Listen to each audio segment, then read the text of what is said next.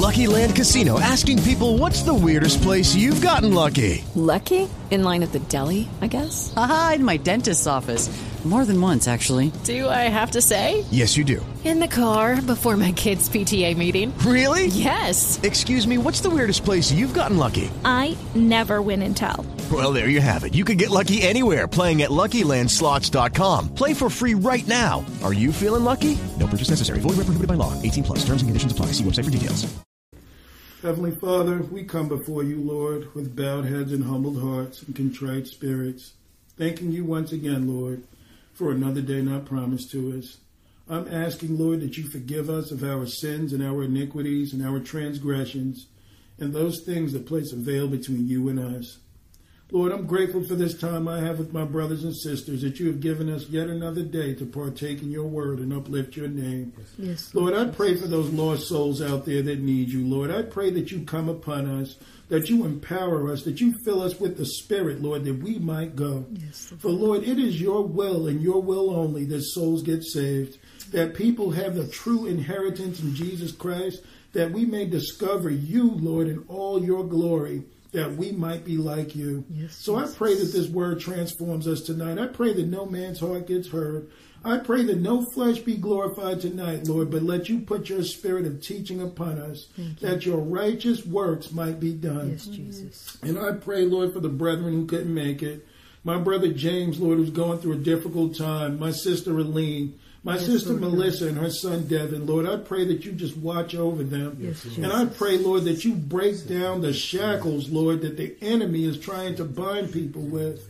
For, Lord, these are the times that try men's souls. And we need you right now, yes, Jesus. We need you to come upon us in real time, that we not work in vain, that we not give in to the world, but that we keep our minds steadfast and focused on you. Yes, Jesus. Lord, because there is just so many out there that are lost, so many suffering, so many on drugs, so many, Lord, that are homeless, so many given away to atheism, Lord, and all sorts of filth that is being taught in this world. I pray, Lord, that you send your anointing upon this group, that it may break the yoke, Lord, that your people might be gone. Yes, Jesus. That they might do what you call at the appointed times. So, Lord, we're asking that we be led by your Spirit tonight, Lord. And in Jesus' name, bind every foul spirit, every demonic spirit, every spirit of error, every spirit of contention, every spirit of confusion, every spirit of jealousy, malice, hatred, fear, doubt, and unbelief. Every spirit that is not of you, Lord Jesus, including this religious spirit that we go after tonight, Lord. Yes, break the bands off the minds, Lord, the eyes who veil. can't see and the ears who can't hear and the hearts that cannot understand. For, Lord, religion is an ugly thing. Yes, Lord, it's a dirty thing. Yes, Jesus. And, Lord, you meant for your people to have relationship and to enter into what you desire. So, Lord, let your peace be upon these minds. Let people hear. Let us have a great plainness of speech, that your words may be heard. For you are the King of kings. You are the Lord of lords. You are faithful, just, and true, and worthy of all praises. Lord, do these things for your glory and your honor. In Jesus' name we pray. Amen. Whew. Oh, okay, someone went out. I thought somebody was coming in. did too. You know. God is an angel. I know, right? Your angel. Yeah. So tonight's study is actually going to be called Beware of the Religious Spirit. And I think it was Sunday night. The Lord was really like pricking my spirit about this. You know, he was even showing me in some ways how in the past the religious spirit has affected me, and even in some ways now that, you know, there might be little pieces of residue that are in there that he wants to remove from me, you know, because religious spirit is one of those spirits that can creep on you really easy. And it can be one of those things that can fill you with pride. It can fill you with self-righteousness. It can fill you with lots of things that are not of God. So we really want to beware of this thing. Because, I mean, in most cases, when you speak to many denominations or other religions, and you come to them with the truth in Christ, the reason why they can't receive it is because of a religious spirit. Mm-hmm. And Jesus dealt with this more than anything. You want to know the spirit that killed Jesus? Mm-hmm. It was the religious spirit. There are a lot of people that think, a lot of people think that they would have liked Jesus today, but the truth is they wouldn't have, because he would have come to them plain. If they've got problems with God's word now, imagine what it would have been like then, when he was there telling you to your face what you need to do to have him. So, religion is just an ugly thing, and I'm just praying that God really takes it from the midst of his church, that he takes it from the midst of other religions that people can see. Because there's nothing worse than telling people, like we mentioned earlier, Jehovah's Witnesses and Mormons and Catholics and even Baptist denominations where I grew up in, a lot of the things that they believed, I grew up believing until the Lord opened my eyes. One big thing that Baptists say about Pentecostals is they're crazy. Now, you got some denominations that actually are. But I'm talking about those who want to follow the Lord or of the Spirit. The Pentecostals in many ways came closer to the true church of God than really any other denomination. Because we were always taught talking in tongues is not for today, it's of the devil. And I don't know about what those people are doing over there, but we Baptists, we are different. And it's just one of those things where you get out and you read this word for yourself and you know that that's all garbage. But see, God means to free us is why he gave us his word. It's why he preserved us. But there is nothing worse than sticking to religion, knowing that it's wrong, but because you don't want to think about that there's a possibility that you might have a grandfather that's wrong, a grandmother in hell, that you may have people that were involved in their tradition, that you want to pursue them, even though you know it's wrong. Man, that's why we've got to love Jesus Christ more than anything. Because what tempted Jesus, what constantly followed Jesus throughout his time here was a religious spirit. I mean, some of the questions they asked Jesus were ridiculous. The Pharisees following him around. So what do you think it is, Jesus? How about if a man marries seven or seven men marry a woman? What do you think about this? Oh, Master, what is the first and great commandment of the law? What about Caesar? Do we give Caesar his tribute? All that stuff. I mean, it was just so annoying, but Jesus dealt with that. And then when you think of Moses, my heart goes out to him too, because Moses was a faithful, loyal man of God. And what happened? They tempted him and tempted him and tempted him and tempted him to the point to where Moses became immature, like jumped down, hit the rock with the, hit the rock with the staff twice. The water did come out, but he disrespected the Lord. So, it's just, we cannot allow ourselves to be pulled into the flesh or into religion. We have to take its word in its entirety. And I'll tell you something that will help us cling to the word even more is having God's Spirit. Amen. Where people think they can teach today, that they can do anything today outside of the Spirit of God, is a serious error. Because in many times, Jesus showed the people different things, but people weren't able to receive them because of their tradition, because of their religious attitude. They felt like, well, this is the way we've always done it, so Jesus ought to conform to our tradition. But see, when Jesus reached people, a lot of things that he said, it surprised a lot of religious leaders because they thought that, no way in the world Jesus would say this or think that. But that's why if we have the Spirit of God, he will guide us. The Spirit of truth will guide us into all truth and righteousness. Sometimes you can see an act of God working, and it may not be according to how we see it, but it's still working to draw people into the Spirit. But if we go according to tradition and religion, man, forget it. The Spirit could be doing something at that very moment, and you will hate the very work that is being done. Man, I'll tell you, Brother Sam and Sister Deborah, when they invited us to this conference, it was a good experience to be out there with those kids. I mean, it really was. We had a good time with them. And I was recognizing when the kids were asking all those questions, because there were things that I didn't even intend to talk about there. I never really got to talk about whatever. But you know what? I was glad, because what they were actually showing us, what the Lord was revealing to me, and when they were asking, they were telling you what was in their soul, what was in their heart. What's keeping me from being more of a believer in Jesus Christ? They were asking all sorts of questions. But I noticed that some of those questions, they looked like they were coming out of left field, but they weren't. They were actually telling you what's on their minds. the questions of homosexuality were brought up. The questions of what the mark of the beast was like. You know, little kids, I think, asked about demons and things like this. Giants. You know, giants. These guys are going to be dealing with this stuff. You know, and Jesus says, as it was in the days of Noah, so shall it be in the coming of the Son of Man. But, you know, I like the way the Spirit worked. He worked with Sarah, worked with Josh, worked with everybody in the room, but everybody had a different delivery. But God's Spirit was governing the whole thing. That was a good idea when you broke us off into smaller groups because, man, the questions really began to flow then. They were asking all stuff about the Spirit and all this stuff. But it was so nice to see young kids engaged and wanting to know because, I mean, man, when I was caught up in religion, when we were talking and all that, I would have been sleeping and my mom would have had to nudge me to wake up. But it was good that children were finding interest in this stuff. Oh, yeah.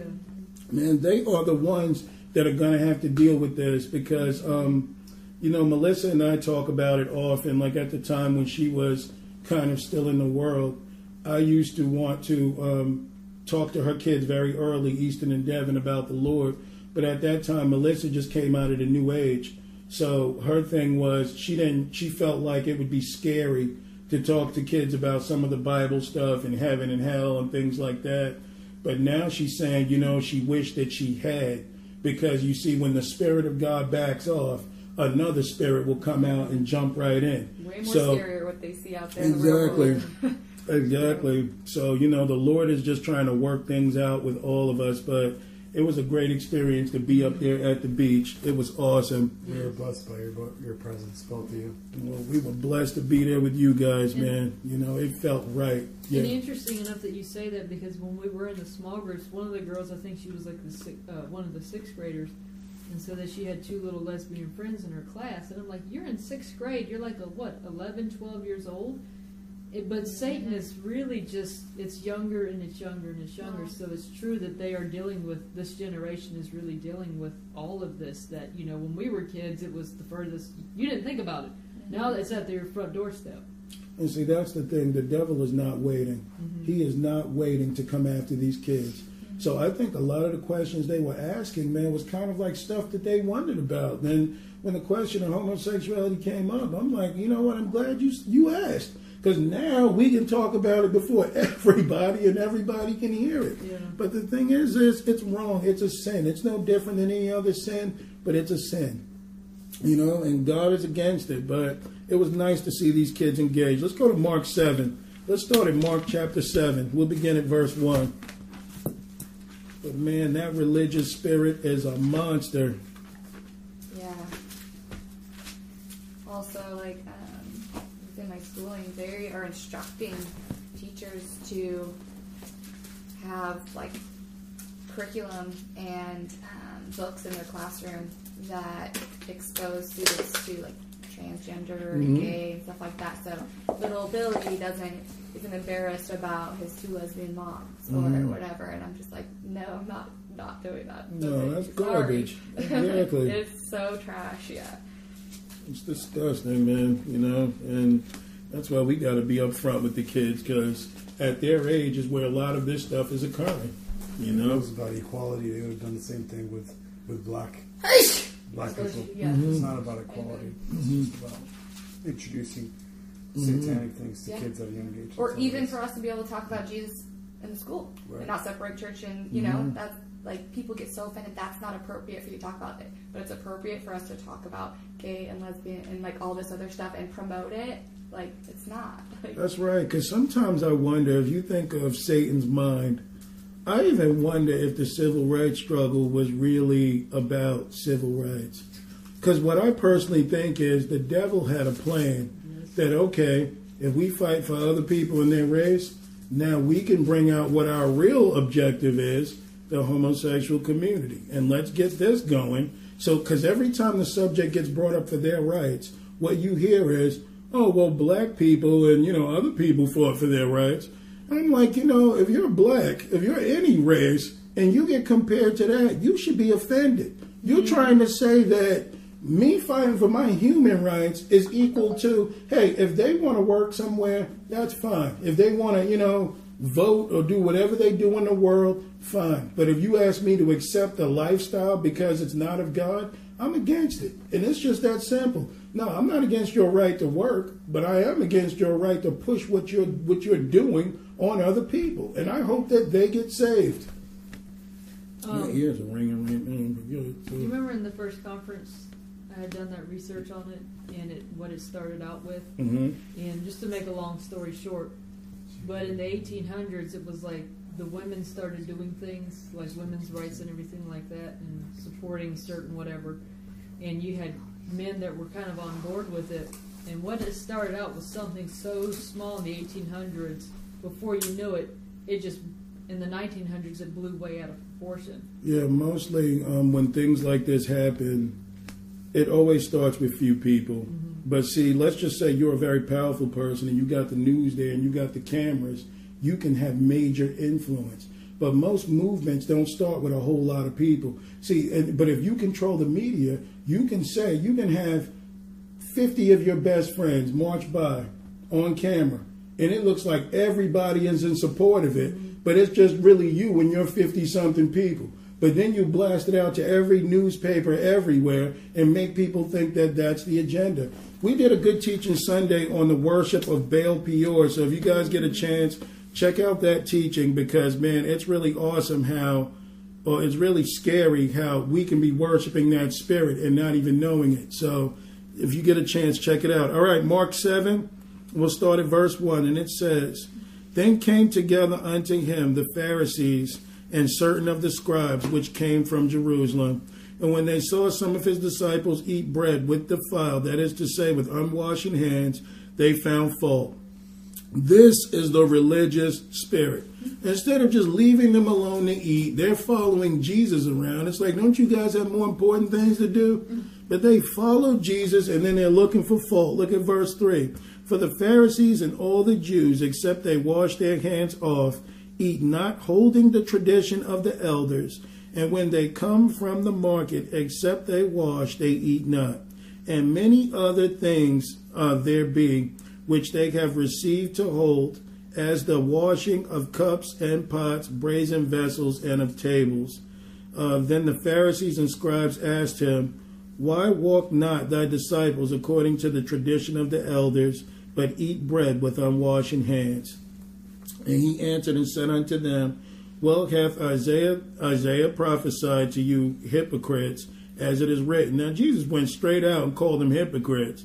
This people honoreth me with their lips, but their heart is far from me. Howbeit in vain do they worship me, teaching for doctrines and commandments of men.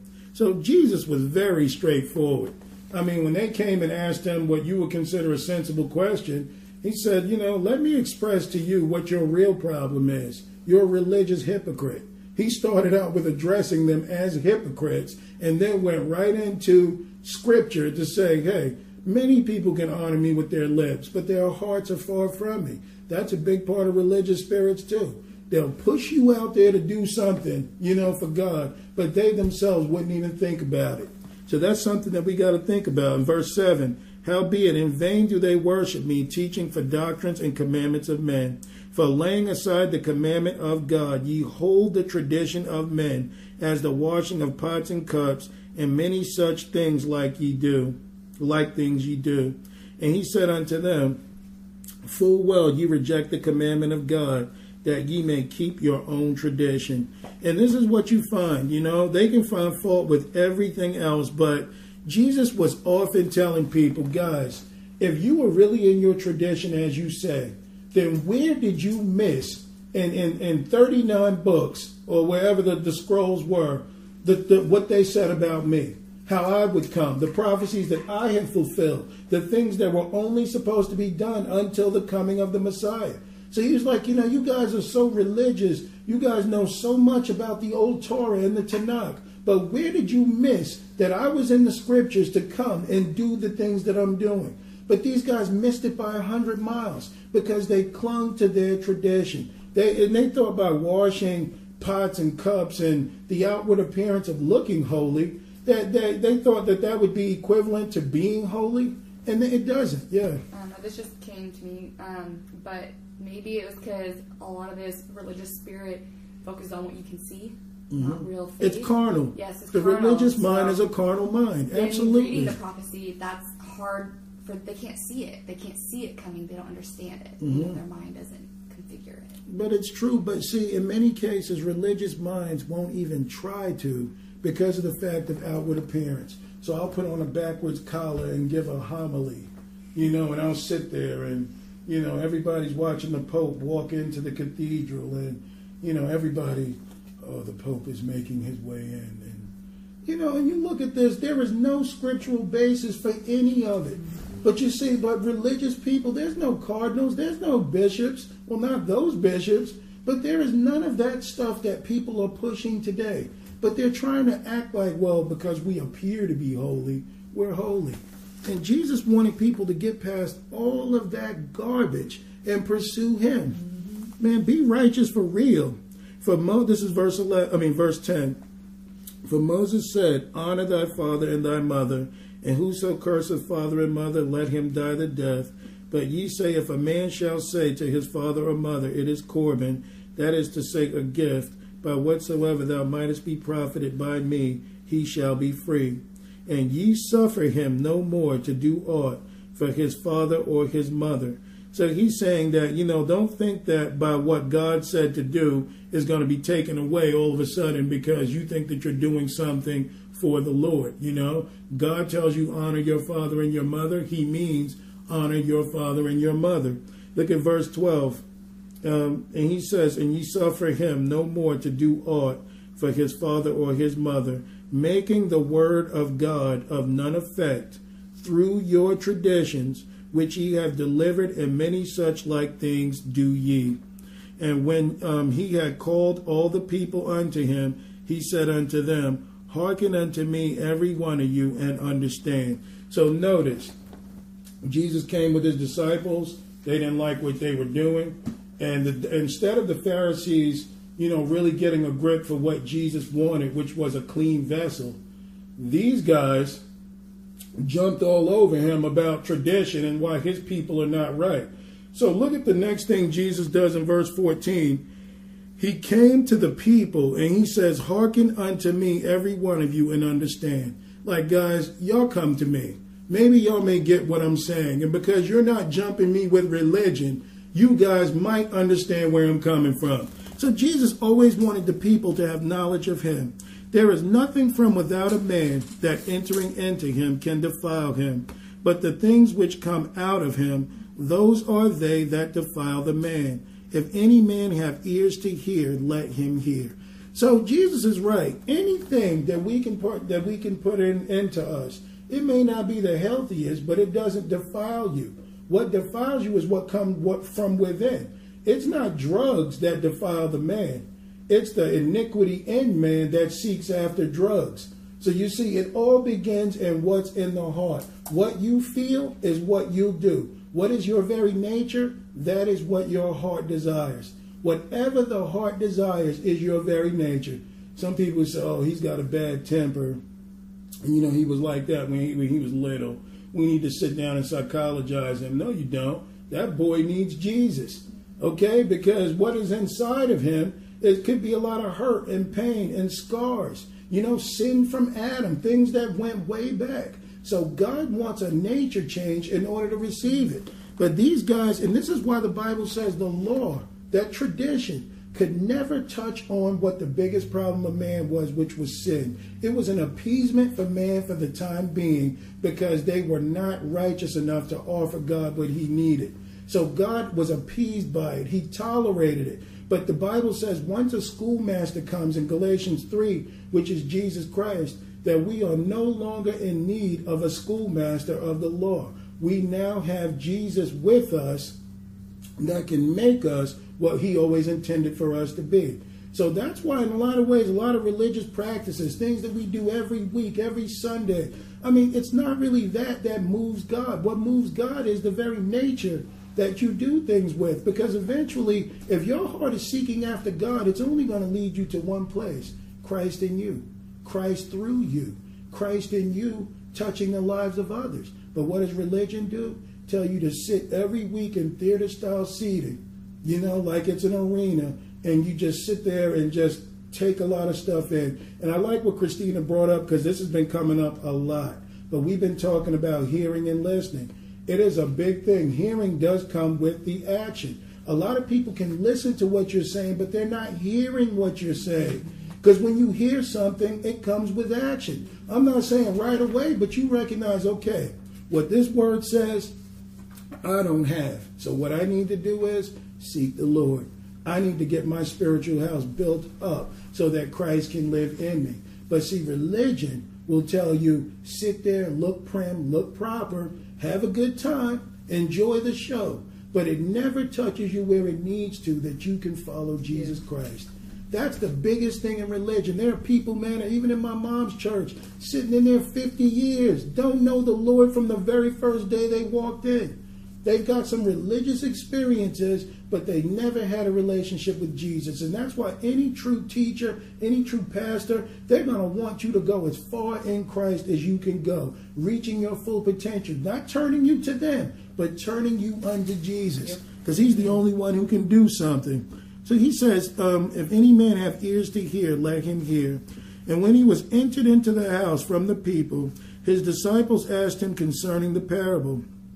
And he saith unto them, are ye so without understanding also? Jesus got to tell them too. Do you not perceive that whatsoever thing from without entereth into the man, it cannot defile him? Because it entereth not into his heart, but into the belly, and goeth out into the draught, purging all meats. So he's saying, like, man, whatever person they put in physically, whether it's food or drinks or whatever, it's going to come out in your waste. So he's like, man, that's going to purge all meats. And he said, that which cometh out of the man, that defileth the man, for from within, out of the heart of men, proceed evil thoughts. Now you would wonder, man, how can the Lord make my thoughts right?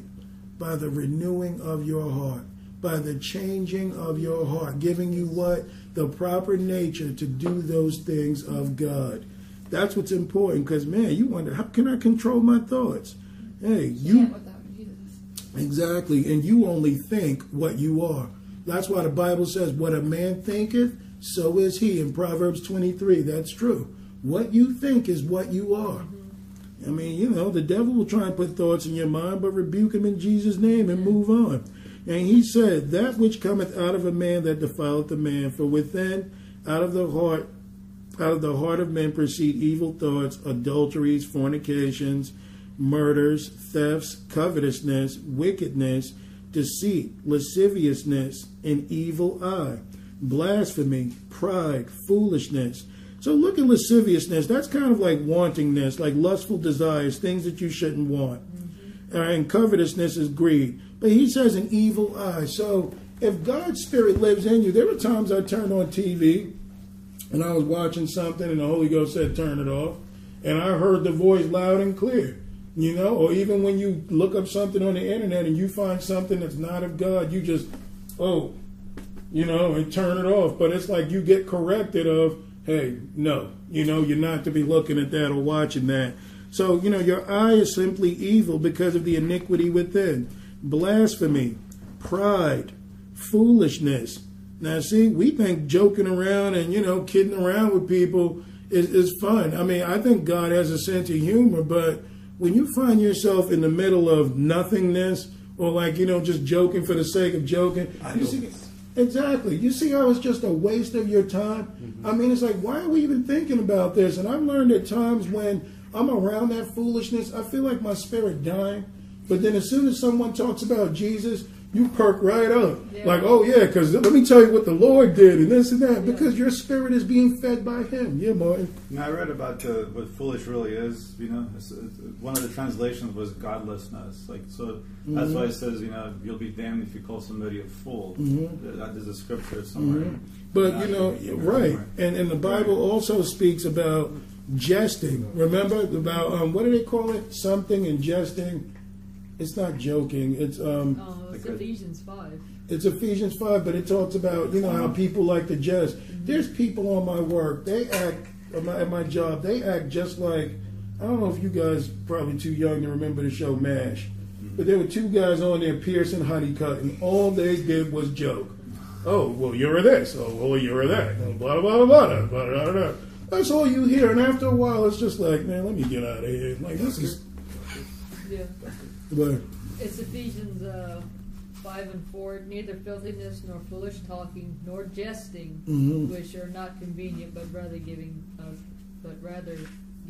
thanks.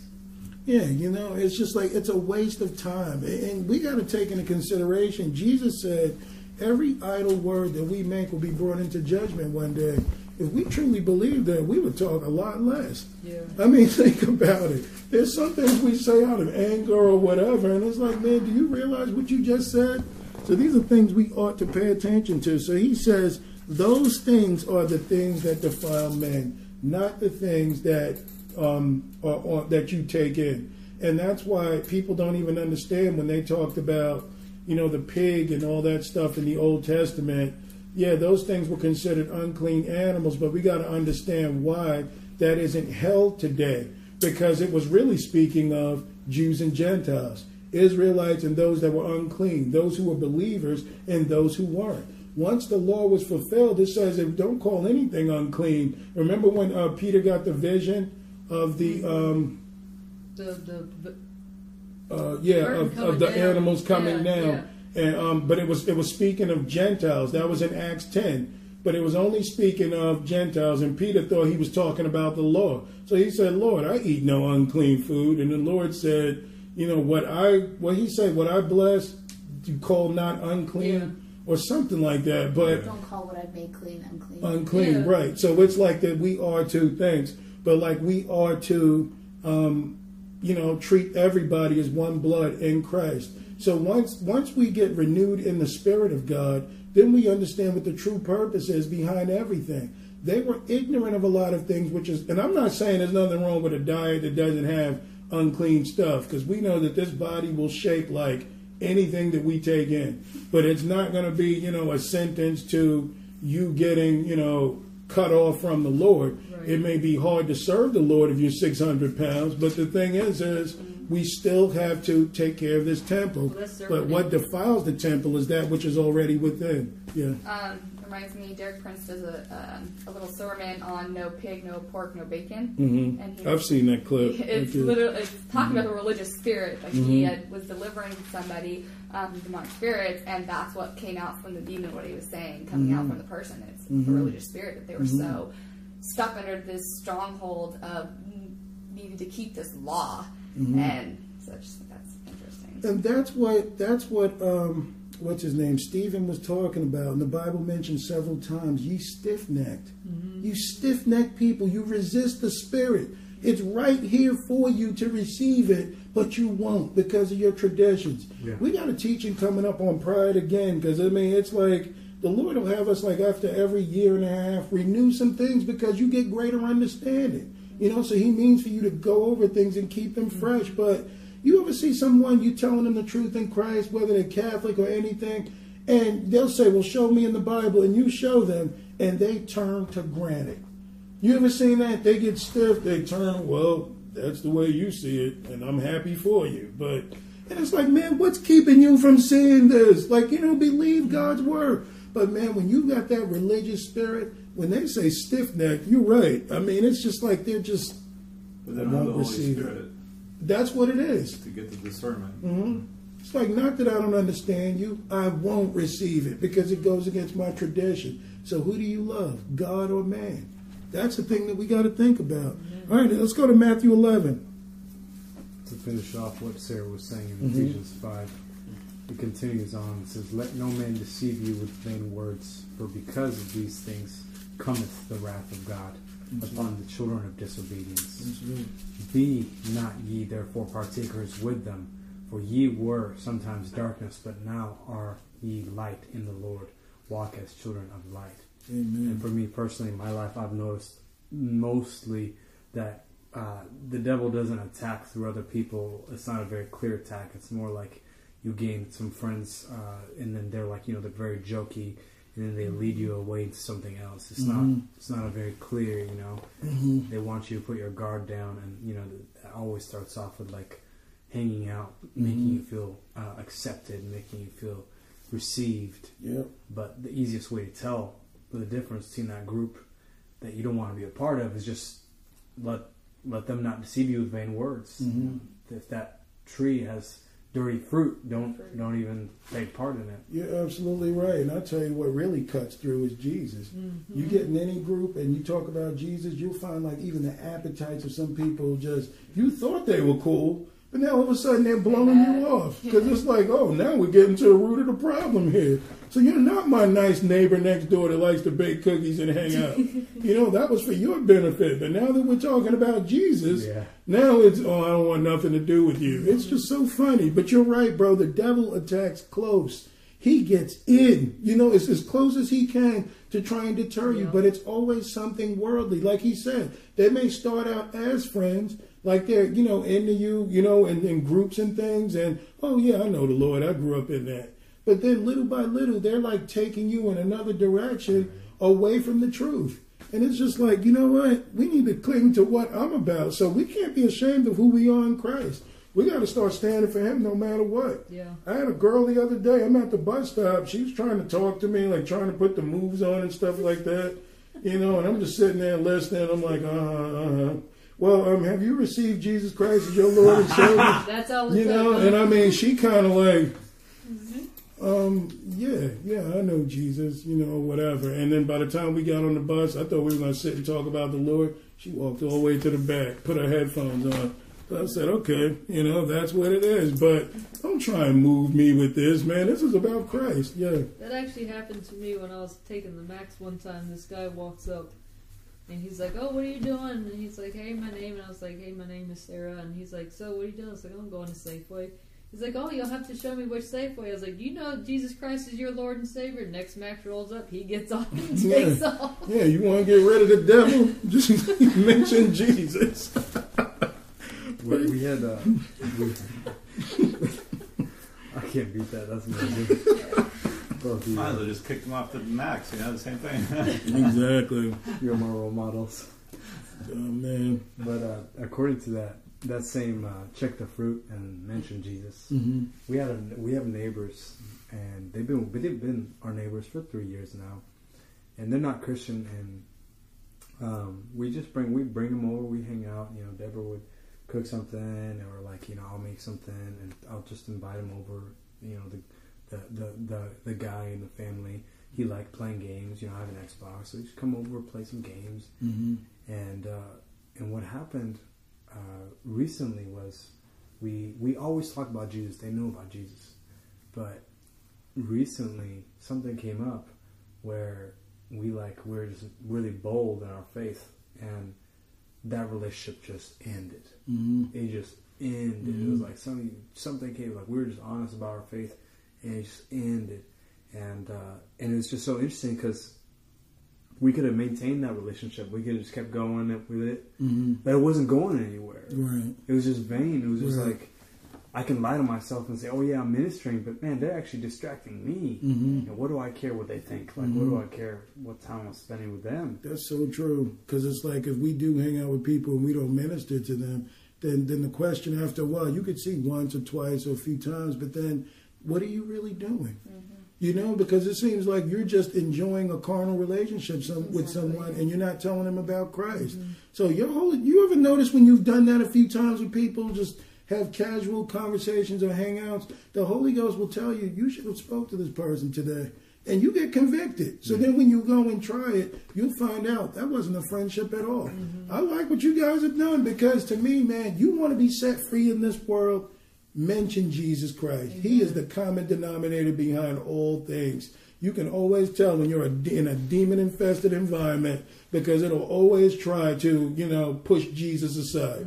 Whenever you bring him up, you should see when I bring him up at work, there's a lot of, scratching the ear, and some people are like, I know he ain't going to shut up, and there's cameras everywhere, so I'm just going to walk out of the room. Like, I don't want to be a part of this conversation. Then there's some people that are open to receiving it, but I realize the more we bring up Jesus, he sets you free. Yes. He really does. I mean, whatever it is that might have had you kind of nervous about talking about it, talk about him. Even at the times when you feel like, oh man, if I say this may cause trouble. Say it. Because that's the enemy trying to keep your mind, trying to keep you, caught up and not set free. But I realized even for every little thing, like when one guy at the job was talking about, oh, it's such and such 2018, the year of our Lord. Oh, not my Lord. I said, well, he's my Lord, Jesus Christ, and I just felt like something break off. I'm telling you, the more we get used to standing for him, the Lord's going to set you free. That's what the trick is. The reason why these controversies and these things get brought up, it's to try and bind you. So that's a test. Mm-hmm. So, be set free in Christ. Stand for him. The Lord will pour into that cup even more because he knows, okay, we're starting to get behind enemy lines and you're going to need this. So, man, it's better to go straight forward and cut straight to. Because we spent 2 years just slowly bringing. We took them out evangelizing. They've seen healings and they're just what the heck is going on, But it's if you have that opportunity, like you say, it's just to be blunt. Just be blunt. That demon has to respond, and they get to separate themselves. Say, hold on now, I don't really believe that, and they have to confront that demon inside of them. So. Yeah, you're right, and I mean, when it puts guile into you when you're not, speaking of Jesus. Like when it talks about being deceptive, Jesus never had anyone come to the gospel without telling them first what they were getting themselves into. Right. But, what we try and do is, well, let's just get to know him. And there's nothing wrong with that. The Bible says he that winneth souls is wise. Mm-hmm. But, what we find in often cases, we end up building a soul tie before we've even mentioned Jesus. That's when you feel like your heart has been ripped out when you do mention him and the separation begins. Mm-hmm. Sometimes it is better to know up front, hey, like Jesus said, if you be after me, man, take up your cross and follow me. Mm-hmm. Jesus never lied. He never played games with anybody. Mm-hmm. So that's what we got to start doing is being up front with people too. Because you'll find out when they reject Jesus, this is another thing I'm learning. Mm-hmm. I found out I didn't like them that much after all.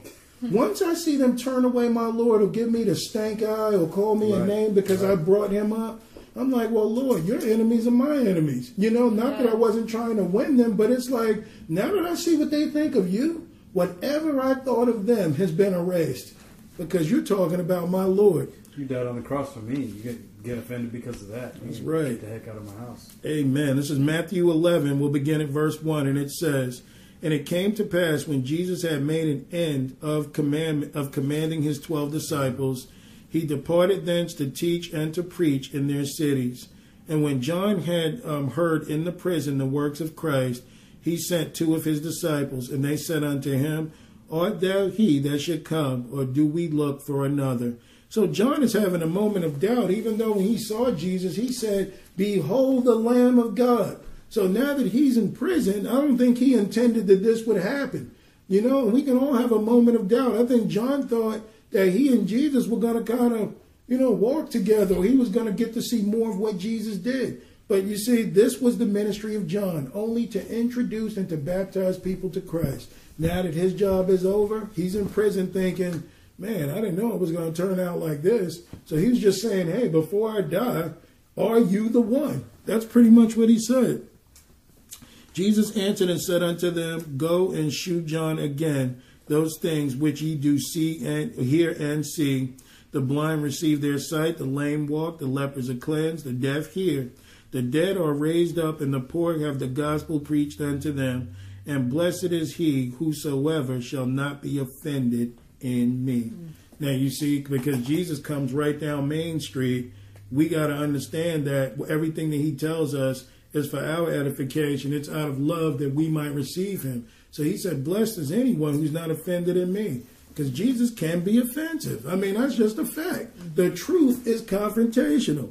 Verse 7, and as they departed, Jesus began to say unto the multitude concerning John, what went ye out into the wilderness to see?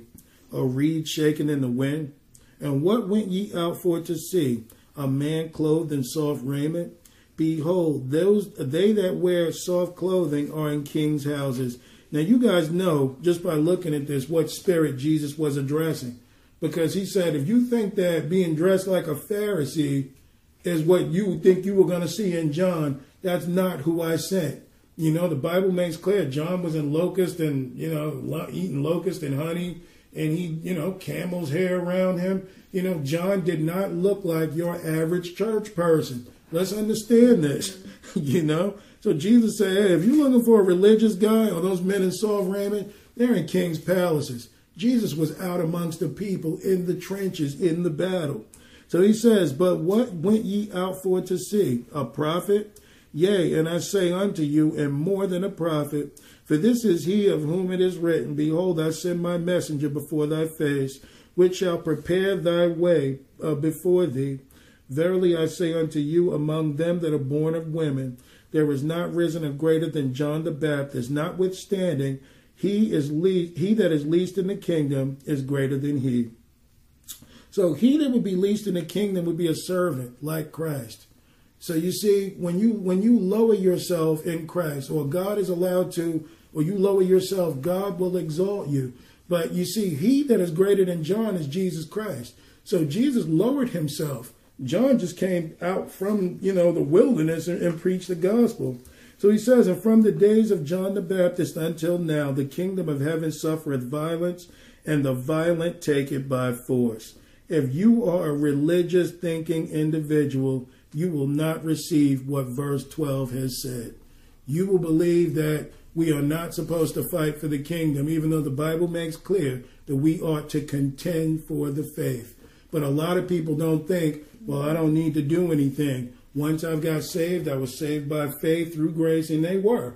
But the Spirit will lead you unto good works. How can we have a great cloud of witnesses that the Bible is telling us about, people rooting for us, pulling for us? How do we sit amongst John, sit amongst Peter, sit amongst Daniel, sit amongst Abraham? All these guys have resumes. Look at Esther. Look at Ruth. Look at anyone that believed. They put themselves on the line in faith. You know who made the Hall of Faith? Rahab the harlot. Now, some people may say, well, why is she in there? But you got to look at this. She was in a Nephilim town, all right, a prostitute that was held captive, that believed that the children of Israel were going to destroy the Amorites in Jericho. So she put her life on the line to hide two of the Lord's spies and then, let them go so that they might know what to do and win the battle. So they told her, leave a red, velvet red rope outside of your window so that we will know that you're the one that helped us, and they won't attack them. But see, that took real faith. People don't know how scary the Nephilim tribes were, but even if they would have caught her doing whatever, they probably would have ripped her head from her shoulders. So you see, these people reacted in faith. No matter what it was in faith. Mm-hmm. So we got to understand that Christians are not people that sit down. They may sit down to learn. They may sit down to get ready. They may be still until they're endowed with power. But when they move, they're going to leave scorched earth behind them, because that's what God wants us to do. Take the kingdom by force. Don't take your salvation for granted, and don't let anybody tell you to do that. Going to church is not the same thing as doing the will of the Lord. Mm-hmm. If those guys weren't lazy, how do we sit amongst them and then find ourselves, thinking that we're going to get the same reward? You wouldn't get that in the world, and you're expecting that from God? God is telling you, have faith, do my will. If you be ashamed of me, I'll be ashamed of you. He said, in my heart, in my vineyard, there are the harvest. What did he say? The harvest is plenty, but the laborers are few. So he's expecting laborers out there to do his righteous works. That's right. All right, verse 13. For all the prophets and the law prophesied until John. And if ye will receive it, this is Elijah, which was for to come. He that hath ears to hear, let him hear. But whereunto shall I liken this generation? It is like unto children sitting in the markets and calling unto their fellows.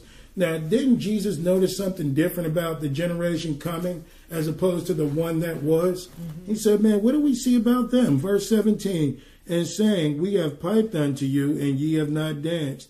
We have mourned unto you, and ye have not lamented. For John came neither eating or drinking, and they say he hath the devil. So that's a religious mind. The Son of Man came eating and drinking, And they say, behold, a man gluttonous and a winebibber, a friend of publicans and sinners, but wisdom is justified of her children. So, when it says wisdom is justified of her children, no matter what way you approach a religious mind with the truth, they're always going to find fault with it. Some things not going to be right.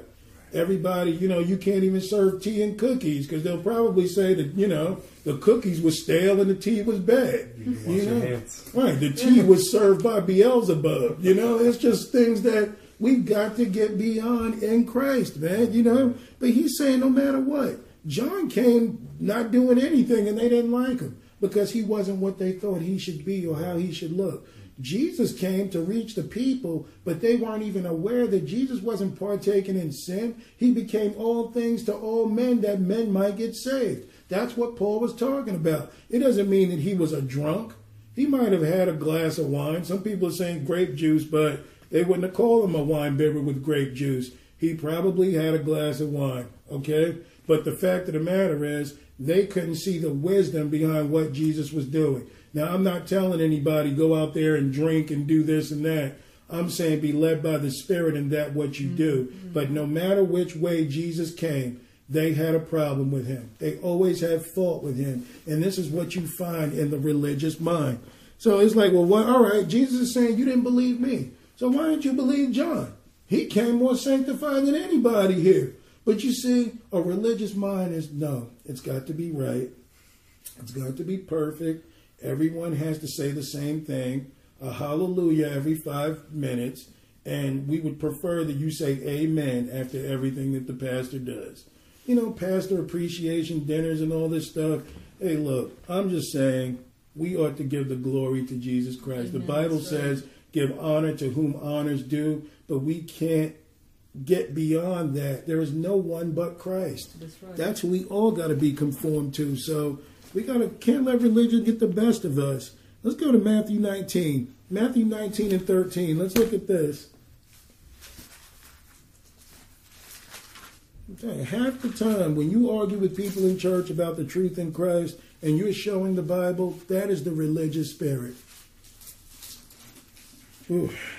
And, sometimes we just can't argue with people. You tell them, they don't want to hear it, move on. It's not worth you getting tested and getting angry to the point to where you find yourself sinning before the Lord.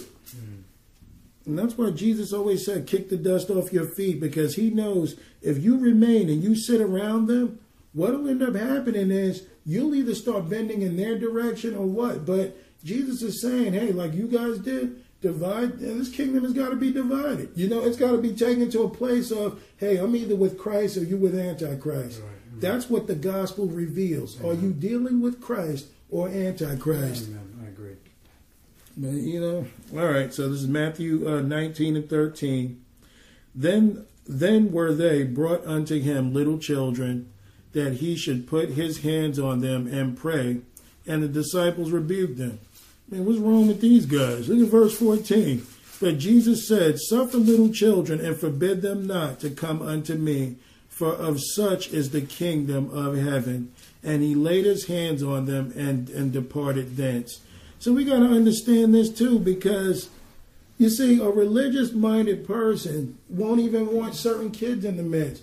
I love when kids are here. I don't like them messing with the recorder, but if they're here and they play around and stuff, you can be absorbed into getting more. But you never feel like it's such a religious setting. I don't want any kids, no one asking questions, no one talking. I'm willing to challenge anybody. If you don't think your pastors are religious, raise your hand in the middle of service and ask him a question and see won't he get offended. That's something you got to recognize in a religious setting, because you know what they're telling you? Who are you to interrupt me? Ask me questions later. No, you can ask me questions right now, because this is for edification. Yeah. This is what needs to be done.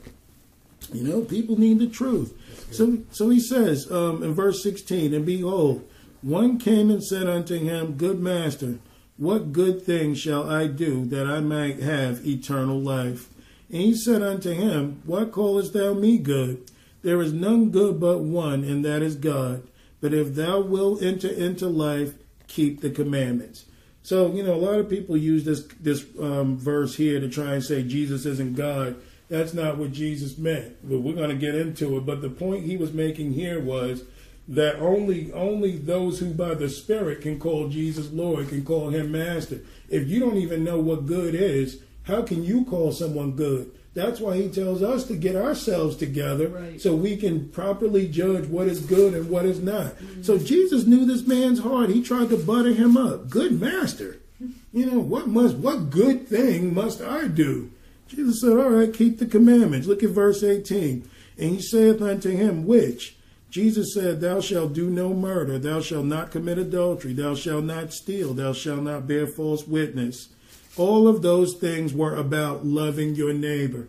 These 5 commandments. Remember, the first 5 are for God, and the last 5 are for your neighbor. Mm-hmm. Jesus gave the last first. So he says, honor thy father and thy mother, and thou shalt love thy neighbor as thyself. The young man saith unto him, all these things have I kept from my youth up. What lack I yet? Jesus said unto him, if thou wilt be perfect, go and sell that thou hast, and give to the poor, and thou shalt have treasure in heaven, and come and follow me. But when the young man heard that saying, he went away sorrowful, for he had great possessions. So he loved his neighbor. Who didn't he love? God. He didn't love God. So you see, this man had the appearance of being righteous. Oh, yeah, sure, I keep all these things. And this could be said for, many of us today. And the Lord says, okay, come and follow me. See, now it's, well, I got some things to do first, Lord. And we love the Lord, and the Lord knows that he's working with us. But the point is we can't pretend to be more than we are. If we're growing in grace and becoming like Christ, let the Lord work in us. But you see, many of us have the appearance of being righteous until the Lord asks you to do something that'll make you kind of, well, that is the principle there. So if I say this, it may cost me my job. Who are you conscious of? This man loved the appearance of being good, but he wasn't good. So he didn't even fool Jesus. Mm-mm. Jesus just said, all right, because I know that, I didn't touch on what you really love. You love your money. You love the things that, you have here. So if I'm telling you to depart from it and follow me, the man didn't even give him an answer. He didn't even say how much. He didn't even say how little. He didn't even say, can I get back to you later in the week? He walked away because where his Bible says, where your treasure is, there will your heart be also. So is that of a religious thinking person. Yep. Oh, so he says in verse 23, then said Jesus unto his disciples, verily I say unto you, that a rich man shall hardly enter into the kingdom of heaven. You hear that, Creflo Dollar? You hear that, Joel Osteen? All these guys preaching filth out there about prosperity doctrine. And Jesus here says that a rich man will hardly enter into heaven. And again, I say unto you, it is easier for a camel to go through the eye of a needle than for a rich man to enter into the kingdom of God. When his disciples heard it, they were exceeding amazed, saying, who then can be saved? But Jesus beheld them and said unto them, with men this is impossible, but with God all things are possible. Amen. And this is something that we've got to learn and understand when it comes to doing the righteous works of God. With men, things are impossible, but with God, all things are possible. So when we're asked questions about what we should do or how we should be, or when we decide to judge a matter, we have to ask ourselves, is this of men or is it of God? Because if it's of God and it's the same God we all love and we know, then with God, there is nothing impossible. Correct. So God wants to move our minds from the carnal and move it onto the spiritual to where we have no limitations in what God can do. Amen. He wants to move that veil from us that we might see. Then answered Peter and said unto him, behold, we have forsaken all and followed thee. What shall we have therefore? Jesus said unto them, verily I say unto you, that ye which have followed me, in the regeneration, when the Son of Man shall sit in the throne of his glory, ye also shall sit upon 12 thrones, judging the 12 tribes of Israel. So what we ought to understand, he said to his disciples, if we be disciples of Christ, this rings loud to us too. If you have followed me in the regeneration, the regening process from Adam unto Christ, being born again, if you follow me through this process, and that process becomes complete in you, as he sits and he has the special place for the disciples, but we will be the bride of Christ that sits among him.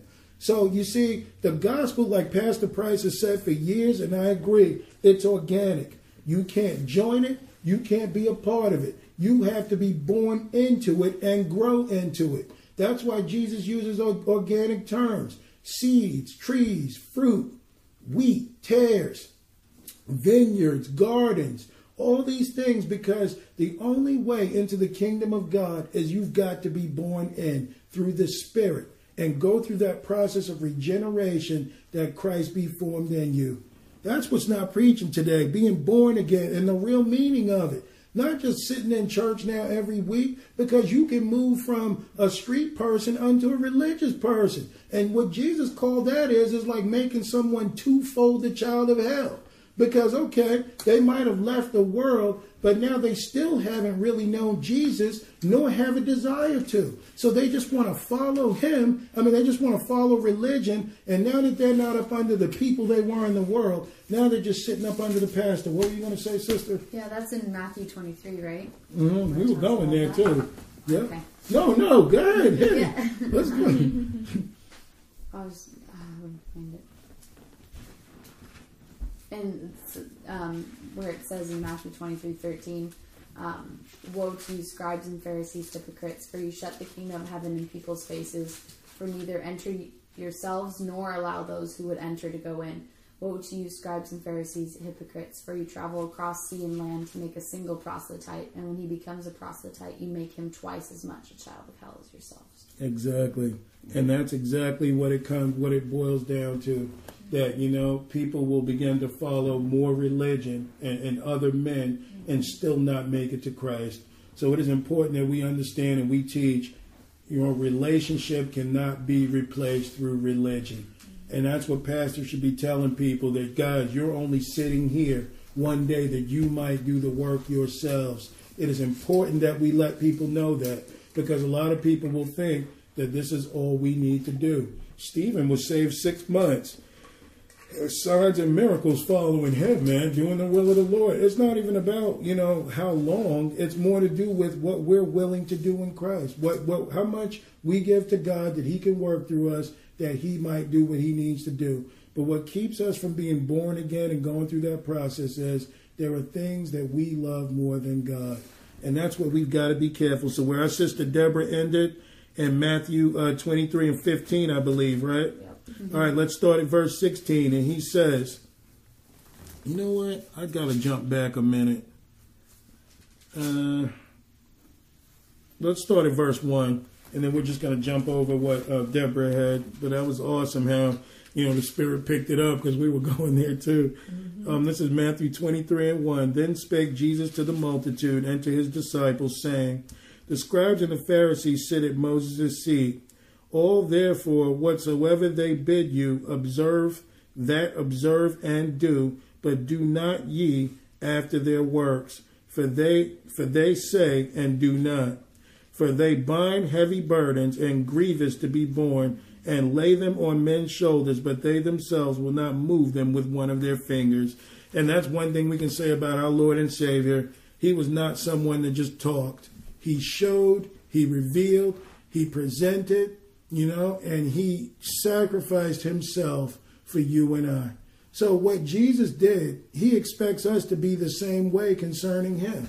But people try to knock down the gospel. You know what does that? A religious spirit. Nobody else in my church is doing it, so why should I?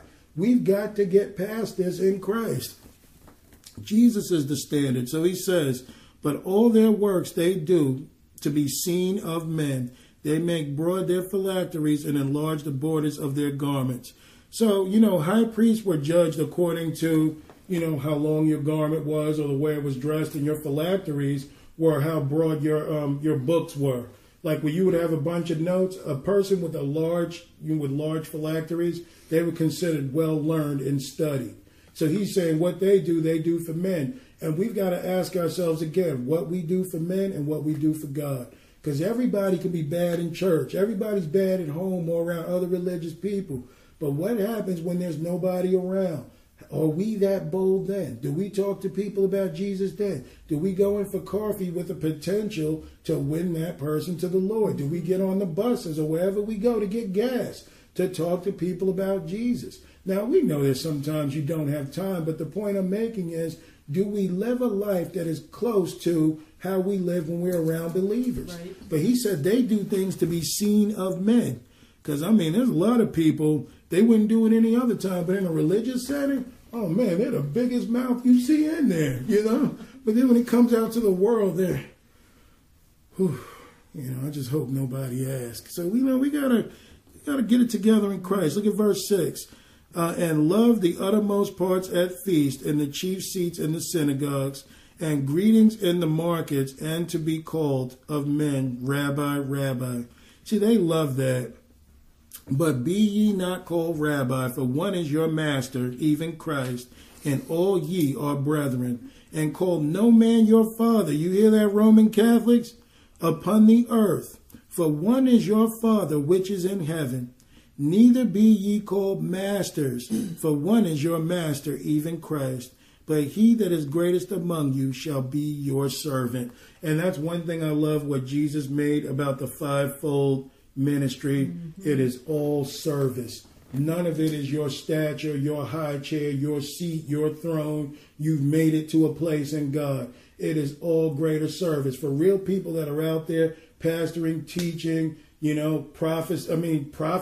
Everybody wants to write on their card at Printworks, I'm prophet such and such from Detroit. I'm such and such, this one or that one. But you know what? In those days, a real prophet never asked to be one. God came and found them because they knew to be a prophet was almost like a death sentence. Many times you had to go into a town where people hated God and you had to stand there in boldness and tell them the truth. But today, everybody's putting a little, I'm this one. I'm elder or whatever. And I'm not saying you can't have elders in churches, but when people start really throwing titles on something like they've got something, man, those things are not of God. He said, man, you're all brothers and sisters in the Lord. But if you really want those offices, be a servant. Be a real servant for Christ. Because trust me, when you realize you come into the stage of pastor or any of these things, you realize you'll be doing more as far as giving and humbling yourself than you will actually commanding people that you must do this and that. Yeah. Now, I'm not saying, Somebody said something? No, I'm with you. Yeah. Yeah, you find yourself in many. I thought I heard a voice come out of nowhere. Like, Lord, is that you? Something like that. But I heard something. That angel again. I know, right? So it's like, but you will find yourself serving more. I mean, even to the point, man, ministry will break your heart. I'm telling you, it will break your heart, but only to give you more of a heart of Jesus. But ministry is a hard thing. I thought it was just, you just preach and everybody clap for you and you. That's how I walked in. But man, there's some days I'm like, Lord, I just don't have it. I don't know what to do. But you're going to find yourself broken many days before him. Mm-hmm. But that's what God wants you to do. I mean, ain't nothing like a broken and contrite heart. That's right. God will not despise. Mm-hmm. So it puts more service upon you, only to humble you and make you more like Jesus. We did that teaching a couple of years ago, spectators and participators. Remember that? Mm-hmm. Two different groups of people. Religious people will always tell people, well, yeah, look at this. He should be doing this. He should be doing that. But get in it. Because I remember there were a lot of pastors I knew. I used to talk a lot of smack. Yeah, well, he's good, but he didn't have to say that. Then I get into it, and it's like, now I understand exactly how they felt. But I'm telling you, it's just two different perspectives. I know you think that you can look at participants and say, well, see, I could do that. All you got to do is this. From your vantage point, you cannot see it. You get in it, now your vantage point changes, and then the perspective changes. So that's what we need to do in Christ, Get into ministry, get into service. I think it's great when you have that responsibility, making disciples, leading people to the Lord, caring for the brethren. It'll only give you a heart more after Jesus. That's right. Amen. And this is coming from one of the most selfish people that ever lived. So don't think I'm trying to look down on anybody. I'm telling you, the thing that gives you a heart for the Lord is to do his work. Then you understand him better. But you might decide to get angry with your brother in the Lord, and then the Lord is telling you, yeah, but this is what you do to me. So how can you get mad at him? You're worse. The Holy Ghost will say, look at you. Look at your life. You're like, yeah, Lord, you're right. I repent.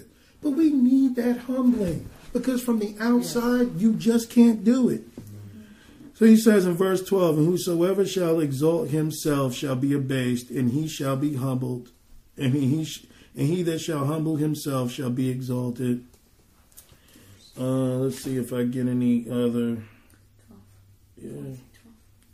All right, let's look at 16. And he says, woe unto you, blind guides, which say, whosoever shall swear by the temple, it is nothing, but whosoever shall swear by the gold of the temple, he is a debtor.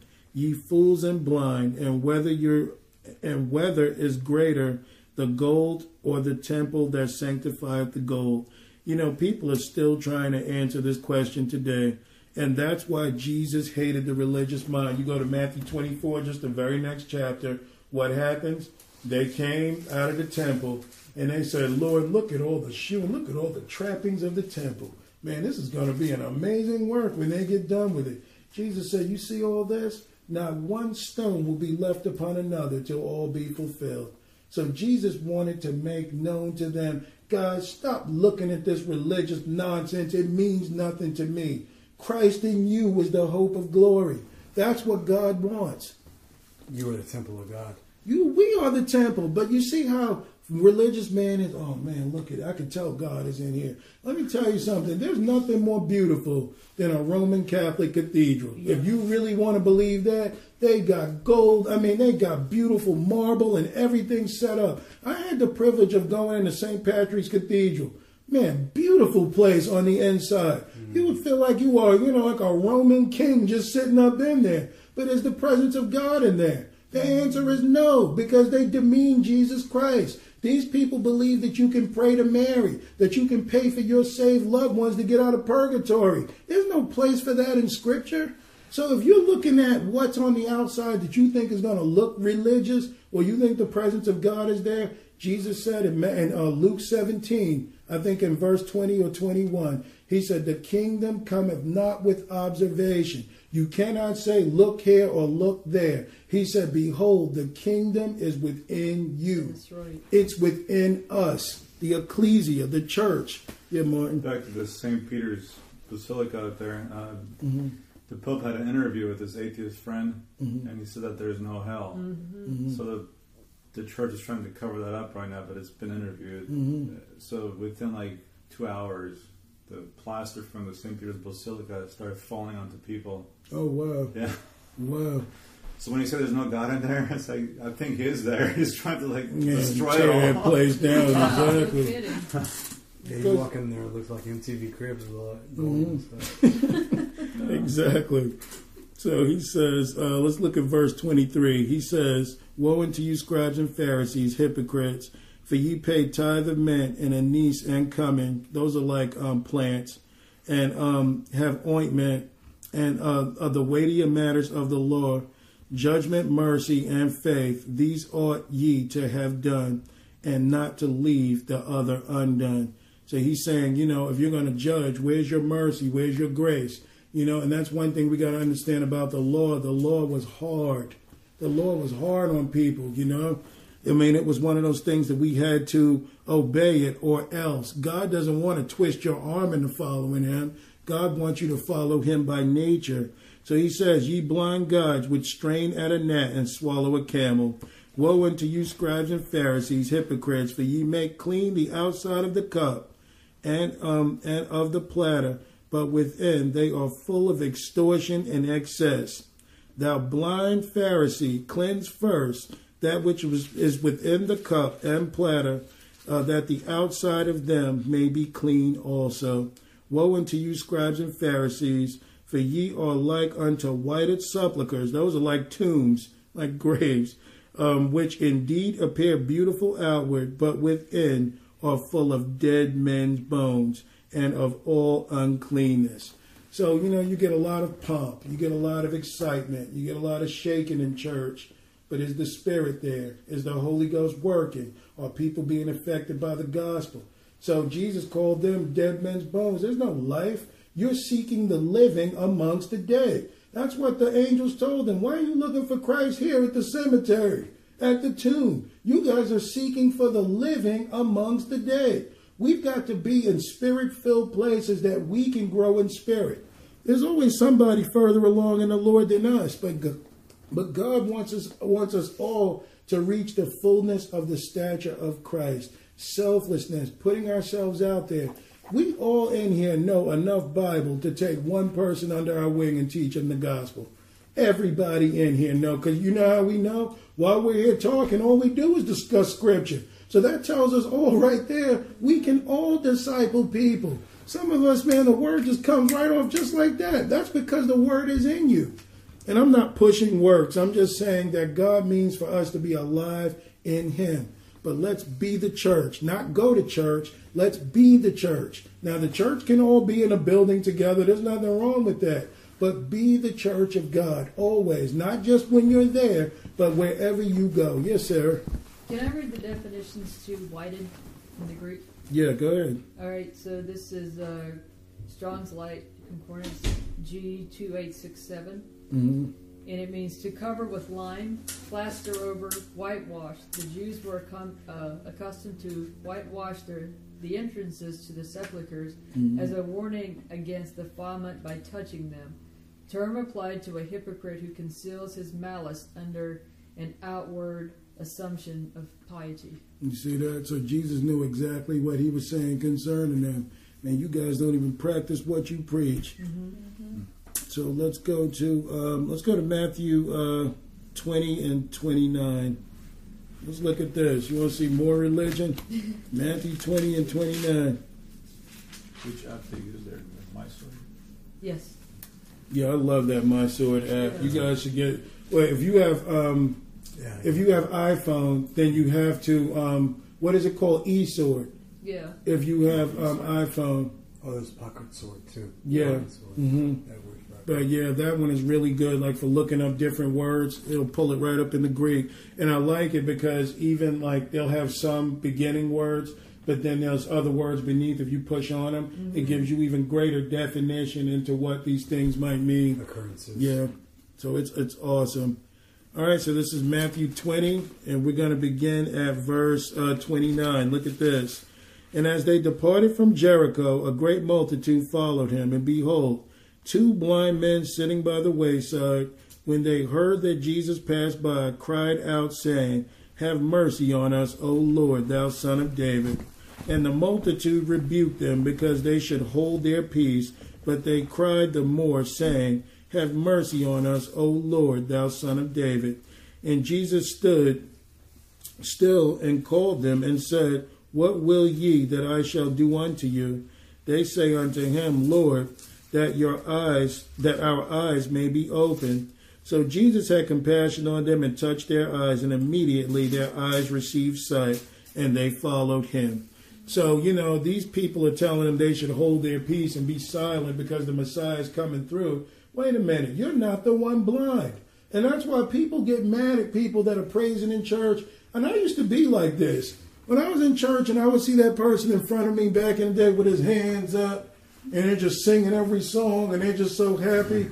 I'm like, man, what are you happy about? Sit down. They don't take all of that. But see, that was a religious spirit. But that person would probably turn and tell me, man, if you know what I've been through, it would take that and a lot more than that. You don't know where I've been. You don't know what I've been through. And I'm grateful to the Lord for what he has done for me. But you see, a religious spirit, it don't take all that. Sit down. You're annoying the pastor right now. Wait a minute, you're not the one blind. Salvation is for the desperate, but religious thinking people, you say a couple of words in there when the Pope is coming in and see, won't you get thrown out? Because they want everyone silent. You're like this is some historical moment, like the Messiah is being revealed. That's religion. There's this church called the Church of Christ. They don't even believe in music. They believe that having music in church is not godly. When the Bible says, make a joyful sound unto the Lord. When David even praised and danced before the Lord. So, but religious thinking people, where do they get this stuff? They've got no spirit. That's why when you talk to Jehovah's Witnesses and you tell them about Jesus, they talk about him as if he's the 45th president. Like, yeah, we can admit he's the Son of God. But there's no relationship whatsoever. And then they almost get mad when you show verses in the Bible that shows that Jesus is God. Carlin is laughing because he's dealing with them right now. But this is so true that it's like there's no life in them. No, what do you call it? Enthusiasm for Christ Jesus. There's no enthusiasm for it. It's just like we know him. He's the Son of God. Oh, the Holy Ghost, it's a force. I said the Holy Ghost is the third person of the Godhead. And you know what they do? They get mad and then bring you back some printout that they got from some elder from the Watchtower Tract Society showing you how the Holy Ghost is just a force. You know why they believe that? Because it hasn't happened to them. They have not the Spirit.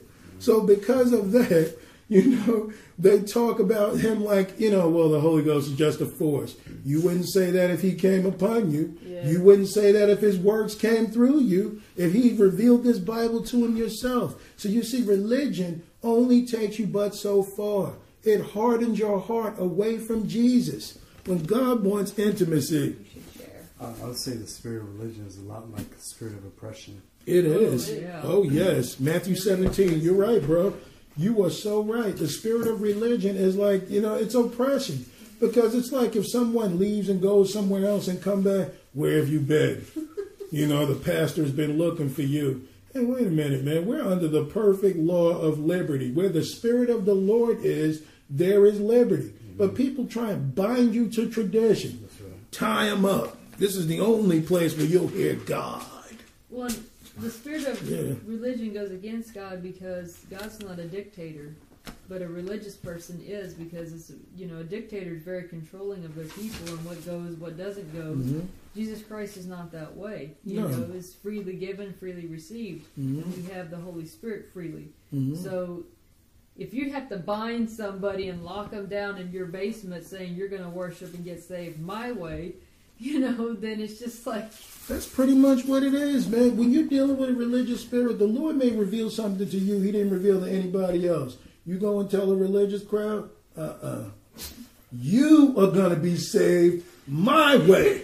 So you got to go through the 12-step program and work your way up to where we can decide to trust you to be on your own. See, deep down, you don't want that person saved. You want that person to follow you. So we've got to identify this spirit. All right, Matthew 17:1. And look at how the Lord reveals things, man, through his word. Look at this. And after 6 days, Jesus taketh Peter, James, and John, his brother, and bringeth them up unto a high mountain apart, and was transfigured before them, and his face did shine as the sun, and his raiment was white as the light. So we always got to pay attention to numbers. I'm not preaching numerology here. 6 days, Jesus walked with them. But on the 7th day, he was transfigured. He took them up to a mountainous place. So notice that 6 is like the number for man. 7 is of the spirit. Something spiritual is about to occur. I remember the day when we first found that, man. Sarah and I looked at each other at the same time. Did you hear that? Yeah, I did too. But it's just so awesome how God reveals so much in his word. Does it say the next day? The 7th day? No, but I'm saying like 6 days and then something spiritual is going to happen. So I'm not saying that it took 7 days for it to happen, but after 6 days they walked with him. Why would you count 6 days if they had no significance? Yeah. You see what I'm saying? You would just say, oh, they followed Jesus for many days and then, but the Bible is revealing 6 days they walked with the Lord and then were transfigured to walk in the 7th day. I totally hear what you're saying. I just didn't see the after 6 days. Oh, no, so I'm like, cool. It only says 6. Where's the 7th? But right. It's after. No, that's cool. Right. Can I make a point real quick? Sorry. Quick. I'm just kidding. What? So the Greek number for that is Greek 1803. Mm-hmm. You add it up, 18, or 1 and 8 and 3 is 12. Look at that. People are going to think we're talking numerology in here. We're not. We're just telling you like what the Lord reveals. All right, so this is verse 3. And behold, there appeared unto them Moses and Elijah, talking with him. Now that tells you right there Jesus is the Lord of the Old Testament. How would they know him? Obviously, because he interacted with them, he guided them both. But you show this to Jehovah's Witnesses, and, well, they were just being kind. So I just leave it alone. Verse 4, Then answered Peter and said unto Jesus, Lord, it is good for us to be here. If thou wilt let us make here 3 tabernacles, one for thee, one for Moses, and one for Elias. So Peter has become religious. Jesus Christ only took them there. Why was he transformed before those closest to him? That they may see who he is. Peter missed the point. He got caught up in all the excitement. Man, we need to make 3 tabernacles. One for you, one for Elijah, one for Moses. So then it says, and while he yet spake, somebody else had to intervene. Behold, a bright cloud overshadowed them, and behold, a voice out of the cloud, which said, This is my beloved Son, in whom I am well pleased. Hear ye him. And when the disciples heard it, they fell on their face and were sore afraid. And Jesus came and touched them and said, Arise and be not afraid. And when they had lifted up their eyes, they saw no man save Jesus only. So you see, Jesus was the central focus. So you see, when the Father spoke, everything like everybody departed. He had to stop the show real quick. Hey, this is my beloved Son. This is who I'm pleased in. And if we move from religion unto relationship, we have an understanding that Christ in you is the only thing that God is going to be pleased in. You see, God is not looking for you and I to do this. He's looking for Christ in us that we might do this. The only people that God is going to receive back into the kingdom will be those with Christ in them. He said, man, you saw no man after the Father spoke, only Jesus. Who was going to do this in us? Only Jesus. Who can get you where you need to be? Only Jesus. Christina's ready to do it with me, right? The chorus. I like their fear and love for the Father. Like they heard God's voice, and like most people just think like they hear God's voice and they're going to be so happy. Mm-hmm. It's like, oh, it's going to be this light voice, but they fell on their face. Oh yeah, they knew they messed up. Probably sound like thunder. But you know what's amazing about this too? Like the Lord is showing me the relationship between Father and Son. Because notice, Jesus didn't defend himself. The Father spoke. Mm-hmm. And it was like Jesus even knew, guys, he's not mad. He just wants you guys to get the point. Like, get up. Just don't make that dumb mistake again. But the thing he was saying, but look at the relationship. The Father spoke, and Jesus didn't say, you know, Father, I'll deal with it. You know, I'm educating them. And the Father didn't say, you know, to the Son, well, you need to go and deal with that. These two are one. They are one. So it's like whatever the Father says, the Son agrees. The Son didn't speak against the Father. He was just, yeah, well, you don't have to do that. You know, don't be afraid, but understand, it's about me, guys. I didn't walk with you for 6 days only to take you on the transfiguration so you can talk about Moses and Elijah. Hopefully they would have revelation. You are the Lord of the Old Testament. Old Testament, Jesus Christ concealed. New Testament, Jesus Christ revealed.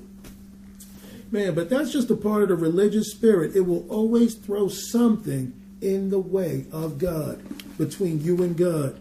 I want to make another point. Let's go to Matthew 26. We're about to close, guys, and get John 8. That's where we're going to conclude. Matthew 26, and let's get John 8.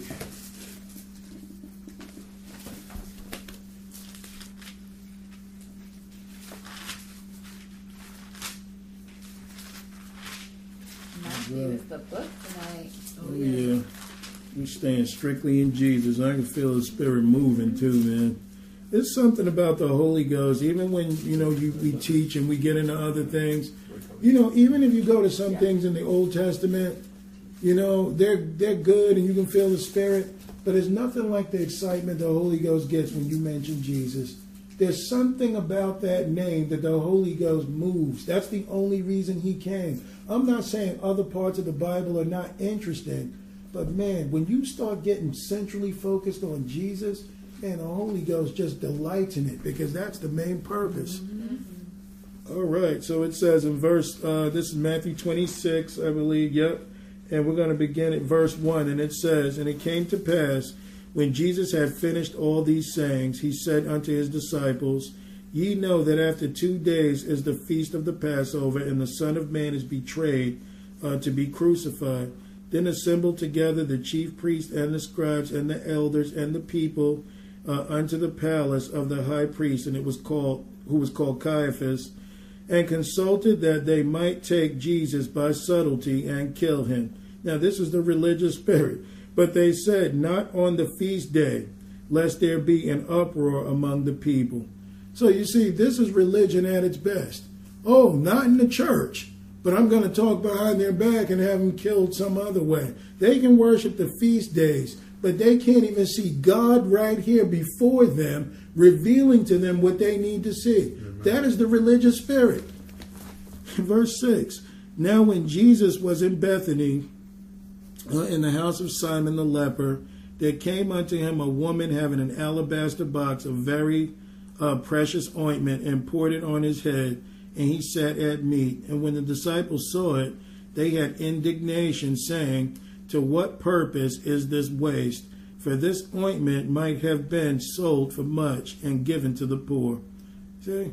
Religious. Verse 10, When Jesus understood it, he said unto them, Why trouble ye the woman? For she hath wrought a good work upon me.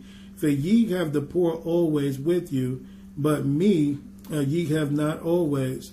For in that she hath poured this ointment on my body, she did it for my burial.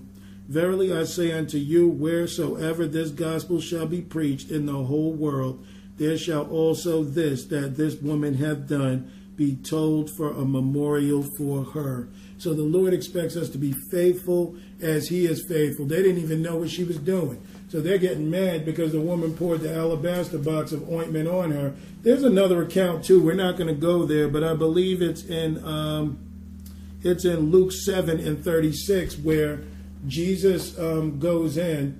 And the woman, remember, a Pharisee invited him to come over to his house. Yeah. So Jesus, came with him. And then this woman of sin came and jumped and grabbed Jesus' legs. And, she poured alabaster oil, a box of oil over him. And she kissed his feet, right? And she wiped his feet she cleaned his feet with her tears and wiped it with her hair. And the Lord said, Daughter, your sins have been forgiven, because she didn't say much, but he knew what she was after. Look at how she humbled herself. All she wanted was to be redeemed in a society that just said, oh man, look at that dirty harlot. And see, that's the thing about religion too. It feels like it's too clean to touch people that have the potential to be more. Amen. A religious thinking person thinks this way. So when the Pharisee saw this, he says, man, you must not know who this woman is. This is a woman of sin, and you're treating her like that. And Jesus said, this woman wiped my feet with her tears and her hair and poured this alabaster box on and kissed him. And he says, I've been in your house. You have not given me a kiss, a hug, or nothing, not even anything. But yet you're judging her. So you see, God works on the heart. All that religious, what Sarah says, gobbledygook, that stuff is nothing. It doesn't do anything for God. Let's go to John 8. That's right. John 8. We're going to begin at verse 1. It's Luke 7:37. 37 to 48, I believe. It went the whole thing. Yeah. That's right. I appreciate it, bro. It's like we always run out of time. I can't speak for anybody else, but when you love the Lord, you can be in his word all day. It's almost like you got no appetite for anything else. Sleep doesn't matter, man. Sickness don't matter. Anytime you get to be in the spirit with God and get in his word, man, this is all I care about now. This is all I want. And I'm asking the Lord to give me a heart after more. Amen. That's right. All right, this is John 8:1. Jesus went unto the Mount of Olives, and early in the morning he came again into the temple, and all the people came unto him and sat down and taught them. And the scribes and Pharisees, why are these guys always hanging around? But see, this is the religious spirit, always looking to tempt you. They're like vipers, that's why. Exactly. Brought unto him a woman taken in adultery, and when they had set her in the midst, they say unto her, Master, this woman was taken in adultery in the very act. Now Moses in the law commanded us that such should be stoned, but what sayest thou? So if you know what Moses' law said, why are you asking me? But see, this is a part of the religious thing. The devil always tempted Jesus to try and find a way that he can catch him. But see, thank God for Jesus. Amen. So he says, verse 6, Then they said, tempting him, that they might have to accuse him. But Jesus stooped down with his finger, wrote on the ground, as though he heard them not. And when they continued asking him, he lifted up himself and said unto them, He that is without sin among you, let him cast the first stone at her. And again he stooped down and wrote on the ground. And they which heard it, being convicted by their own conscience, went out by one, beginning at the elders, even unto the last. And Jesus was left alone with the woman standing in the midst. Now, how do you catch somebody in the very act of adultery? Like Pastor Bernard said, I believe it. He said, this woman was set up. Yeah. How do you catch someone in the middle of the night? And they never brought the man. This was only the woman. So their buddy was involved in this. But they only brought the woman. I tell you, boy, that spirit is ugly. I believe what Jesus wrote here, and Lord, forgive me if I'm wrong.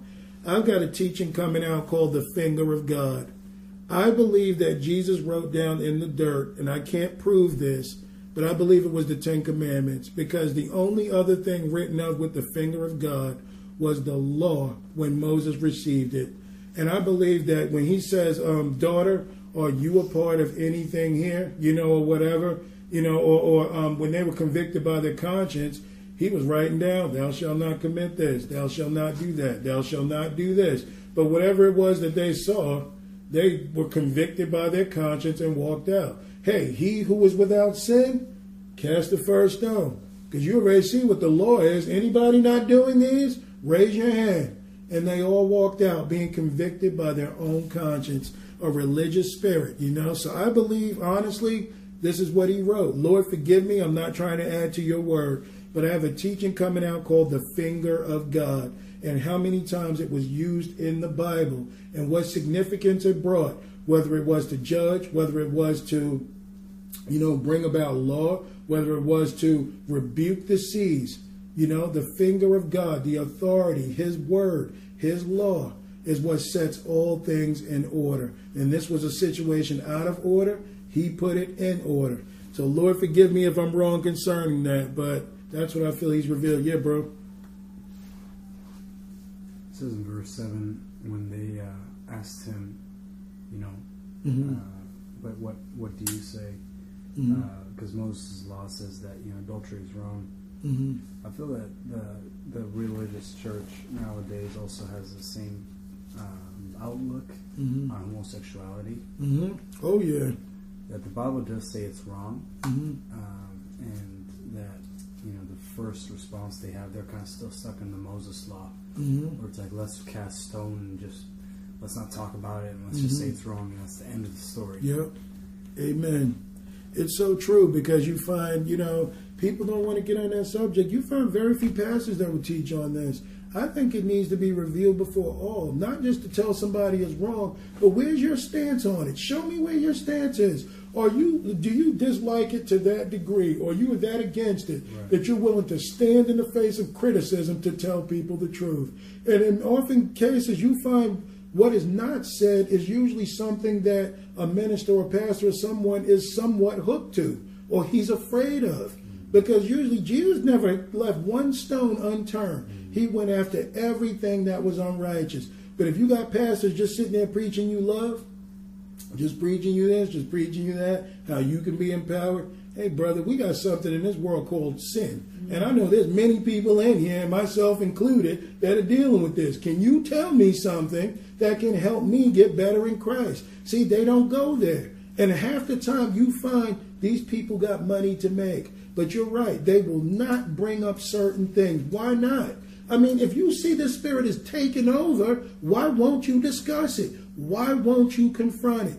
Because in many cases, for some of these guys, You're being paid by the very people you're not speaking against. But if you should, you know that your congregation is going to divide. You already know. Some people have got a nephew, a cousin, an uncle, or mother, or father, or whatever that is in this. But God's truth is meant to divide. So a lot of people won't bring forth the truth to hold the congregation together. But that's not what this is about. This is about telling people the truth that they might inherit eternal life. So, it's not just what is being said. Yes, good messages. Yes, brother, you preach the truth. But what have you not been talking about? And I've been here 2 years. There's something wrong with that because these things need to be addressed. I'm not saying do things to please people, but what I'm saying is the gospel is complete. What that angel told John is eat the whole roll, not just part of it. Eat the whole thing. It is going to be sweet in your mouth, but it's going to be bitter in your belly. Why? Because salvation is sweet. Sanctification, not so sweet. But these things have to be worked out in us. So a gospel should be complete. People should talk about everything concerning God's word because God's word covers everything. Yeah, Christina. Just on that, somebody, a pastor is pastoring a church not delivering all of the gospel and the truth is literally lying. They think that they're not because they're keeping it a secret or they're just not speaking about it, so it's okay. But keeping that truth that could set someone free or protecting somebody, it's just it's deceptive. It is, and it's leading people into hell. And so that right there is a lying spirit. Absolutely, I see it as people are scared to talk about it because it's like, oh, it's such a big sin, such a big deal that we can't address it, or we might offend somebody. Yeah, and Jesus. When they planned that and they tried to draw out that lady, it was a setup. It had to be a setup, right? It sounded like it was on Cops or something, right? I know, right? Like, ready? Got it. Right? Yeah, you're right. When Jesus saw her, it was just simple. It was like, it's just a sin. And whoever here has no sin, go ahead, throw the first stone. Because he knew, it was like, yeah, she was in adultery. Homosexuality, yeah, it's a sin. Don't blow it out of proportion and use your imagination to make it something that's not. That's what I believe too, because I've heard pastors talk about this. In the end times, it's going to come down to two things: saints and sodomites. That's all it's going to come down to.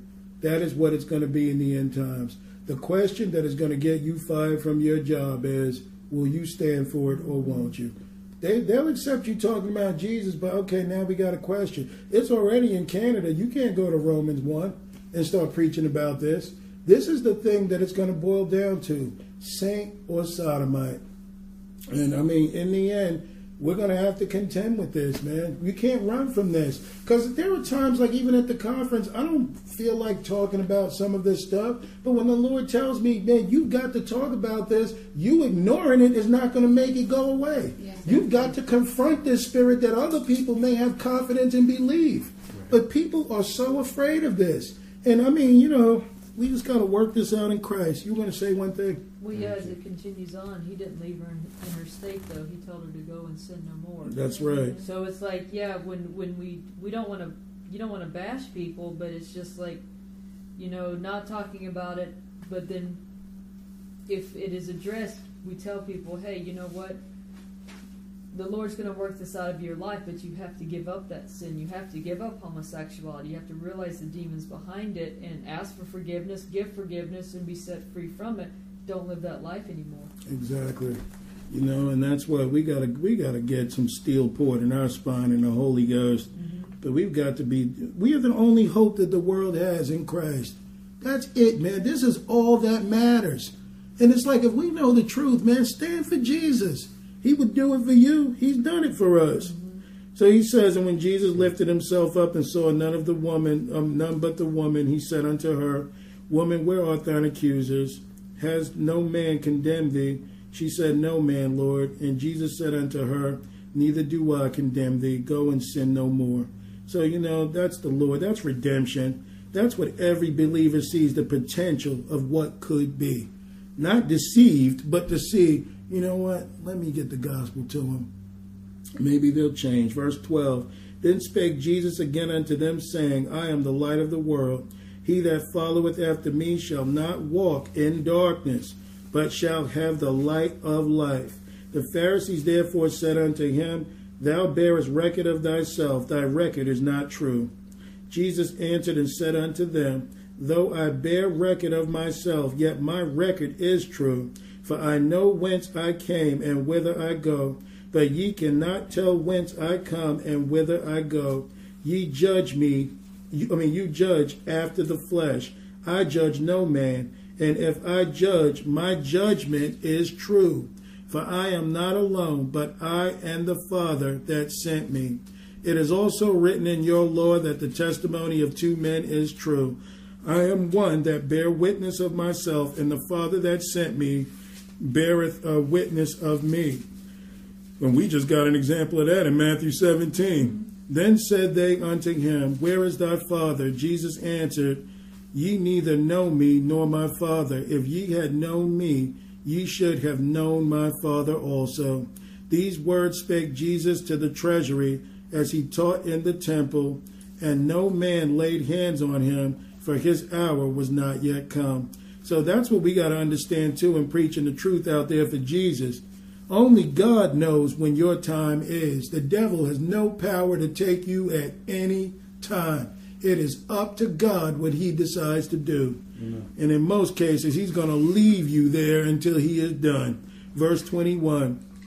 Then said Jesus again unto them, I go my way, and ye shall seek me, and shall die in your sins. Whither I go, ye cannot come.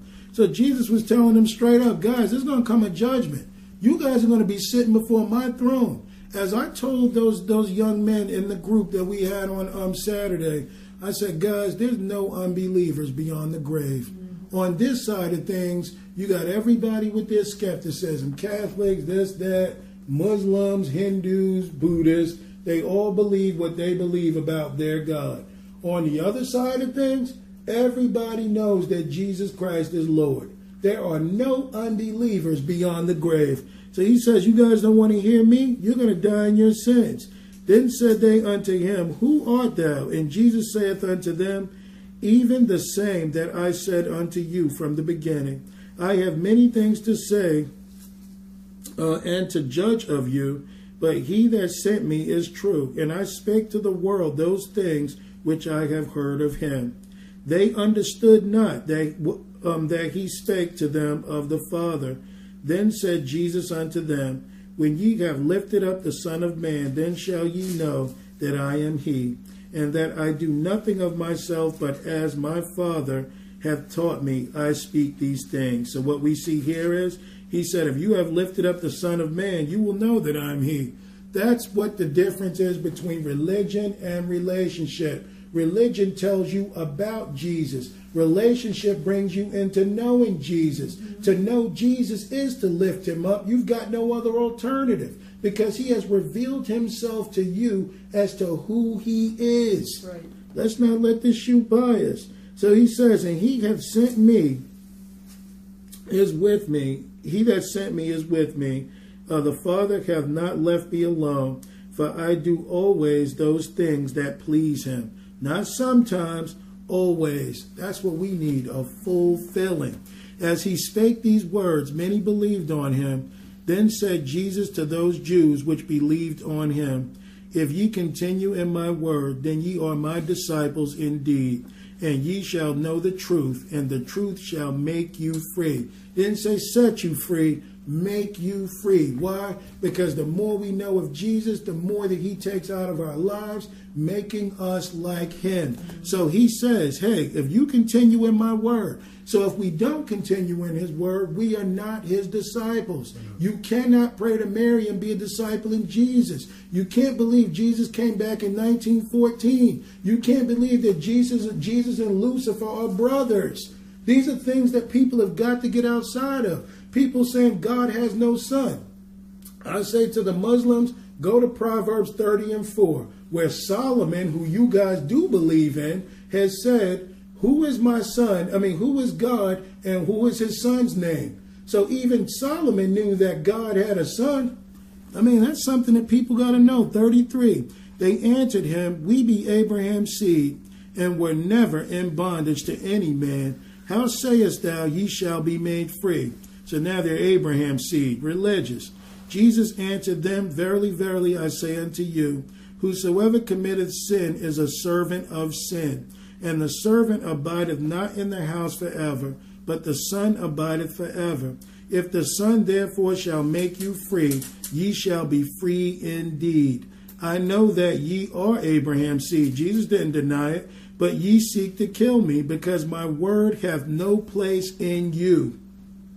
I speak that which I have seen with my Father, and ye do that which ye have seen with your father. So he's making them know, hey, I'm speaking of my Father, and you're acting just like your father. The devil, he's a liar. Exactly. They answered and said unto them, Abraham is our father. Jesus saith unto them, If ye were Abraham's children, ye would do the works of Abraham. Now, Abraham was known as the most faithful man in this Bible, not even holding his son between he and Jesus, between he and God. So we got to understand that if we be of Abraham's seed, then we are like Christ, okay? Because when people try and bring you up under the Sabbath, all these other laws from the Old Testament, hey, Abraham was before the law. So if we believe in Jesus by faith, we jump over Moses. Okay, we jump over Moses right back to Abraham, which are the children of faith. All right, so he says, verse 40, But now ye seek to kill me, a man that hath told you the truth, which I have heard of God. This did not Abraham. You do the deeds of your father. Then they said unto him, We be not born of fornication, we have one Father, even God. So now that Jesus upped himself as to who he is and what he's about, they want to take it a step further. First, they're Abraham's seed. Now they're children of God. So you see what religion does? You start pushing yourself further out instead of just turning to the truth. Now they're promoting themselves. Next thing you know, they'll say they are God. Verse 42, Jesus said unto them, If God were your Father, ye would love me. For I proceeded forth and came from God. Neither came I of myself, but he sent me. Why do ye not understand my speech? Even because ye cannot hear my word. Ye are of your father the devil. The lust of your father ye will do. He was a murderer from the beginning, and abode not in the truth, because there is no truth in him.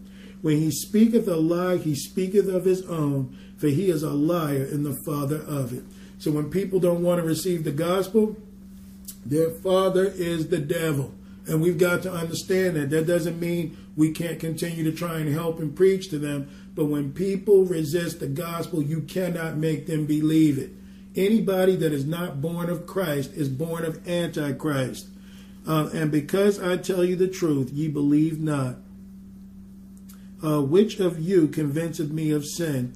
And if I say the truth, why do you not believe me? He that is of God heareth God's words. Ye therefore hear them not, because ye are not of God. So there we are in the words, hearing and listening. A hearer will apply this word to their lives and go through the process of being like Christ. A listener will sit in church for 40 years, never changing his life, never coming to the knowledge of the truth. They will stay religious because they refuse to hear the words of God. All right, let me hurry up. Verse 48. Then answered the Jews and said unto him, Say we not well that thou art a Samaritan and hast a devil? They calling God the devil. Jesus answered, I have not a devil, but I honor my Father, and ye do dishonor me. And I seek not my own glory. There is one that seeketh and judgeth. Verily, verily, I say unto you, if a man keep my saying, he shall never see death. So Jesus didn't come to glorify himself. He came to glorify the Father. When we come out in the gospel, difference between relationship and religion is that we seek to glorify Jesus Christ. We honor God with our vessels, not for self-glorification. Verse 52. Where am I? I thought I was in 52. It's 52. Then said the Jews unto him, Now we know that thou hast a devil. Abraham is dead, and the prophets, and thou sayest, If a man keep my saying, he shall never taste of death. Art thou greater than our father Abraham, which is dead, and the prophets are dead? Whom makest thou thyself? I want to make this point before we close, because a lot of people are going through this. You will pay attention to what a family member or to what a pastor or a man has said that goes against God's word. You're a religious person if you allow this to happen. You cannot let anything, and that includes family, come between you and the gospel. A lot of people will not obey this because they have some pastor or some teacher or someone that told them that God's word is not true. Or, well, let's interpret it this way. This word is of no private interpretation. This word is of the truth that is in Christ Jesus. Jesus answered, if I honor myself, my honor is nothing. It is my Father that honoreth me, of whom ye say that he is your God. Yet ye have not known him, but I know him. And if I should say I know him not, I shall be a liar like unto you. But I know him and keep his saying. Your father Abraham rejoiced to see my day, and he saw it and was glad. So when Abraham that day had the Lord and two angels come to his house, and they ate, what did they eat? Kids or something? Cakes and kids or something, yeah, that they made. That was Jesus Christ coming to see Abraham.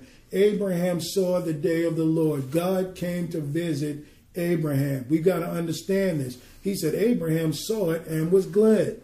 So then it says, then said the Jews unto him, thou art not yet 50 years old, and hast thou seen Abraham? Look at the carnal religious mind. Jesus said unto them, verily, verily, I say unto you, before Abraham was, I am.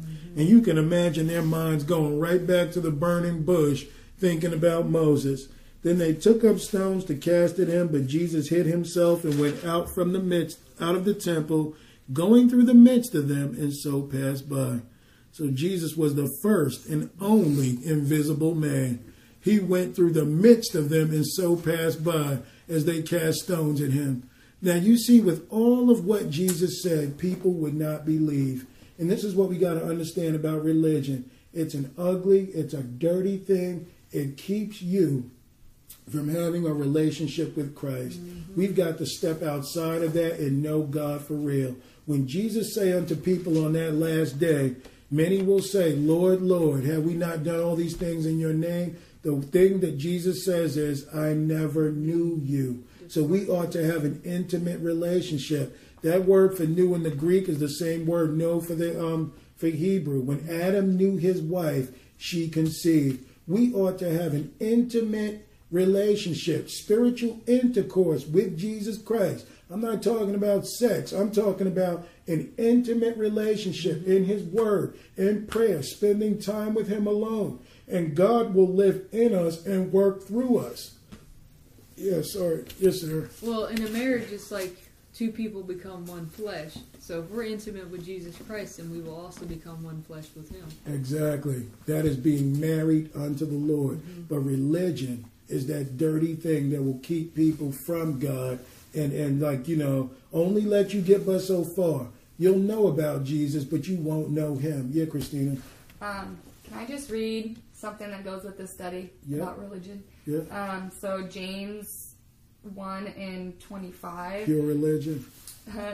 So, but whoso looketh into the perfect law of liberty and continueth therein, he being not a forgetful hearer, but a doer of the work, this man shall be blessed in his deeds. So blessed in your actions. Amen. Okay, because faith without actions is useless. Okay. Amen. If any man among you seem to be religious and bridleth not his tongue, so holdeth not your tongue, because the Spirit should hold your tongue, because we know what's inside of our heart comes out of us. Amen. But deceiveth his own heart, this man's religion is vain, so it's useless. So that's the religious spirit. Pure religion and undefiled before God and the Father is this: to visit the fatherless and widows in their afflictions, so through their troubles, to reach out to those poor and needy, and to keep himself unspotted from the world, which cannot be done without the Holy Spirit. Amen. Amen. So that's awesome because, and in your spare time, read 1 Peter chapter 3, when it talks about us being ready to give an answer for why we believe. That is important because if the Spirit and the Word lives in us, we got to know Jesus, enough to tell people. Just telling, this is another thing religion does, just tells people, well, that's the way God did it. We just got to accept it. There are some things we won't understand on this side of things, but always be ready to give an answer for the faith as to why we have hope in Christ. Because very few people will tell you about that. They'll have you come and join up. And a lot of people don't even know what they're giving their lives to or whom they're serving. God wants to break through all of that mystery that we might receive him. That was James 1 and 25 to 27. We did a teaching on that too. Yeah, Martin. What's the scripture where God talks about that he blinded the Jews in a way? Like so that they're the Hebrew, right?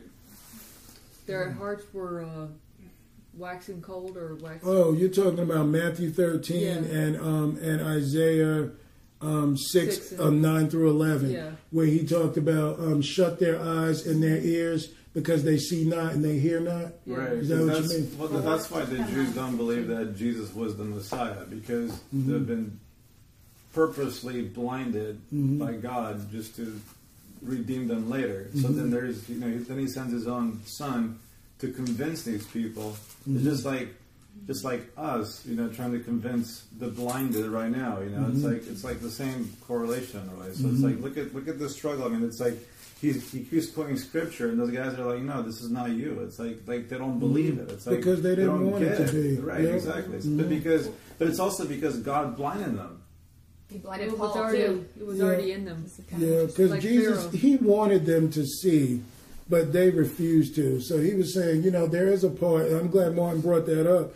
There is a place, if you play around with truth long enough, the Bible talks about our conscience being seared. That people will heap to themselves teachers having itching ears. So eventually, and then what does it say? Because they receive not the love of the truth, God shall give them strong delusion that they will believe a lie because they refuse not the truth. So 1 Peter 3, it's about ready to give an answer for why we believe. And Matthew 21, which we didn't get into tonight, 12 through 16, remember? Jesus went into town. He went into the synagogue or the temple. But the first thing he did was get the money changers, get all those that were making money in the house of the Lord. And what happened from there? Healings, blessings, people cured of all types of diseases. And he said that the babes in there, even children, were crying and giving their hearts to Jesus. Children were praising Jesus. He said, out of the mouth of babes have thou perfected praise. That's Psalm 8. But that's one of those things that, Jesus fulfilled scripture after scripture. But what we need to get rid of, to get the spirit really flowing, get the religious spirit out of us and out of here completely, so that the atmosphere can become conducive for the spirit to fall and to do things at his leisure. We got to give this church back to the Holy Ghost, who's the governor of the church, and not to man. And that's what I think God is doing. That's why people are breaking in small groups and you're seeing things. God is amalgamating his church. He's bringing people of like minds. God knows, though there may be a congregation of 300, there's some people that are just not going. They're going as far as they want to go. God is going to start setting captives free that they can pursue. I mean, I'll be surprised one day if something happens where we all just end up in some place. We all had the same vision, same dream. Lord told every believer, meet out here tonight. And you wonder, what are you doing here? Yeah, I had the same vision and dream that you had. God is going to move by his spirit, and he's going to have his people obeying him. But he's going to separate the wheat from the tares. People that have wasted his time. He did it in Numbers 14. For those people that would not go into the land, he said, you know what? Let that generation fall. Bring up 20 years old and under. And I'm noticing the Lord is starting to use younger people, and younger people are becoming bold, man. These kids want the word. They want Jesus. They're ready to move because a lot of the religious crowd just refused to go. Yep. Amen. They were happy being a Baptist, a Methodist, and everything else. But I just want to tell people out there, I love you. Let's pursue a relationship with Jesus, and let's get out of the religious mind, because it cannot bring you closer to God. All right.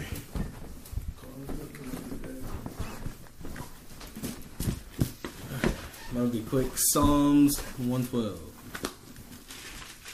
Psalms what? 112.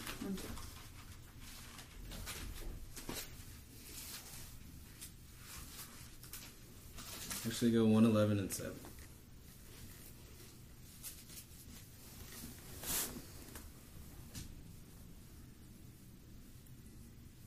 and 7. Mm-hmm.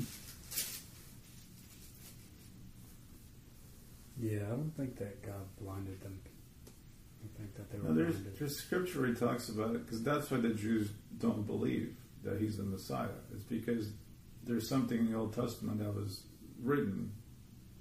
It also says in Matthew that they wanted to believe and that they actually did believe that he was Jesus, but because of their position, Right. they didn't change.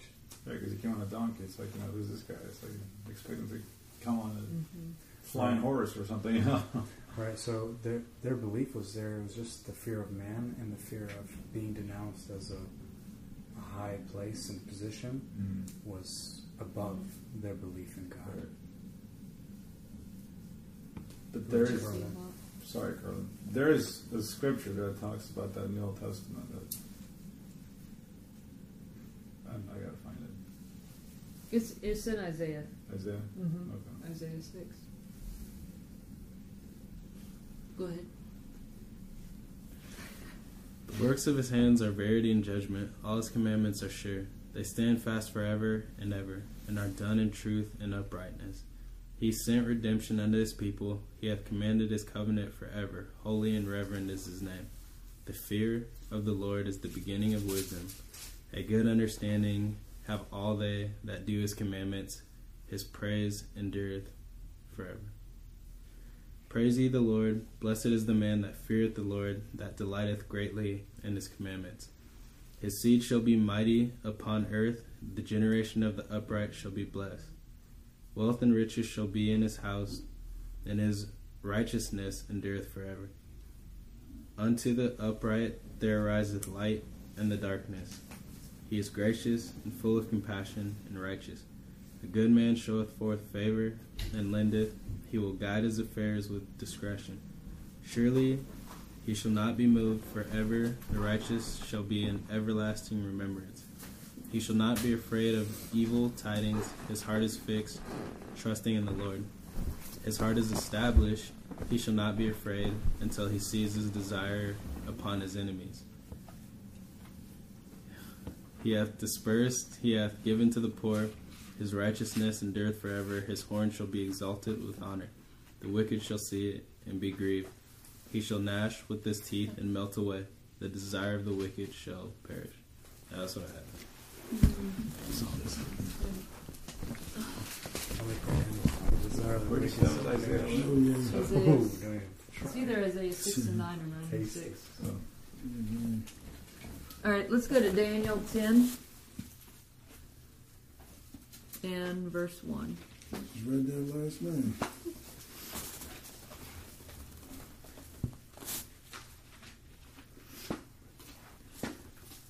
These quick verses here. All right, Daniel 10 and 1. In the 3rd year of Cyrus, king of Persia, a thing was revealed unto Daniel, whose name was called Belteshazzar. And the thing was true, but the time appointed was long, and he understood the thing, and had understanding of the vision. In those days Daniel was mourning 3 full weeks. I ate no pleasant bread, neither came flesh nor wine into my mouth, neither did I anoint myself at all, till 3 whole weeks was fulfilled. Really, the verse I want to get into here is verse 1, where it said he understood the thing, but it was long, a long time. So I know for myself and many others that the Lord can give me something in a dream or place something upon me.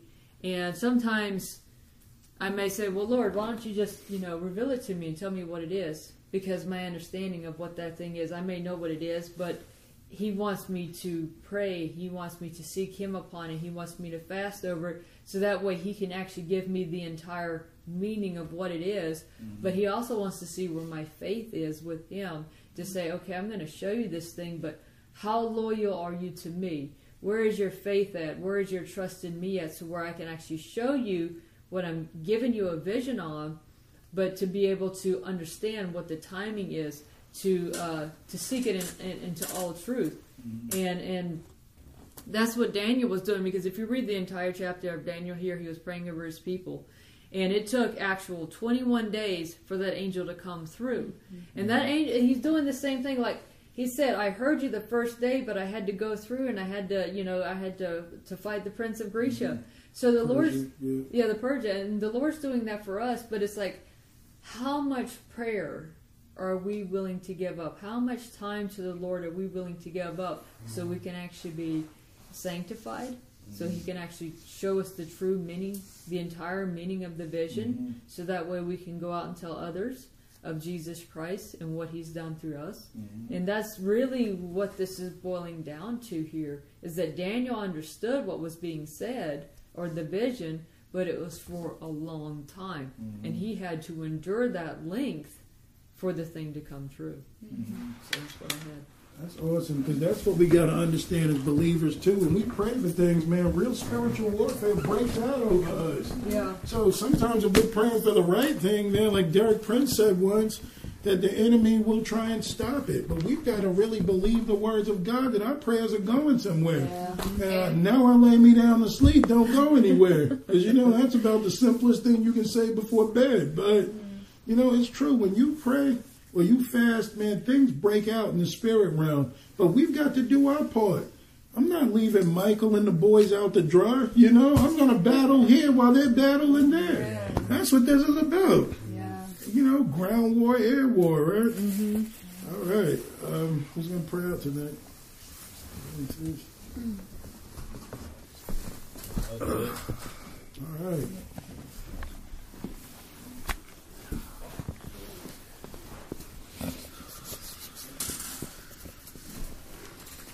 Dear Heavenly Father, thank you so much for another day, Lord. Another day that you just spend your mercy upon us, Lord, and allow us to continue in you, Father. And Lord, I just pray that we continue to go full force against this religious spirit, Lord Jesus, and not compromising for anything, but staying in your ways, Lord Jesus. Thank you, Jesus. And we're delighted, Father, in the things that you've done, and to be able to carry your will and be about the Father's business, Lord Jesus. And we know that we cannot do that without you, so thank you for the knowledge and the revelation of the Holy Spirit, Lord. So as we continue to grow in you and die to self, Lord Jesus, but you'll continue to grow inside of us, and the Spirit will continue to be stronger, Father. Thank you, Lord. And Lord, we thank you for the ability to submit to you, Father, and it's really just a choice with our free will, Father. So as we continue to submit to you, Father, we just pray that that will continue to show other people, Lord, your truths, Father, and we're imitators of you, and as we walk, Father, people see that something is different, Lord. Yes. And we know that that doesn't always mean that people are going to just bend to the will, Lord Jesus, but they will know in whatever form comes at us, whether persecution, Lord Jesus, whether love, we're ready for it in and out of season, Lord Jesus. Yes.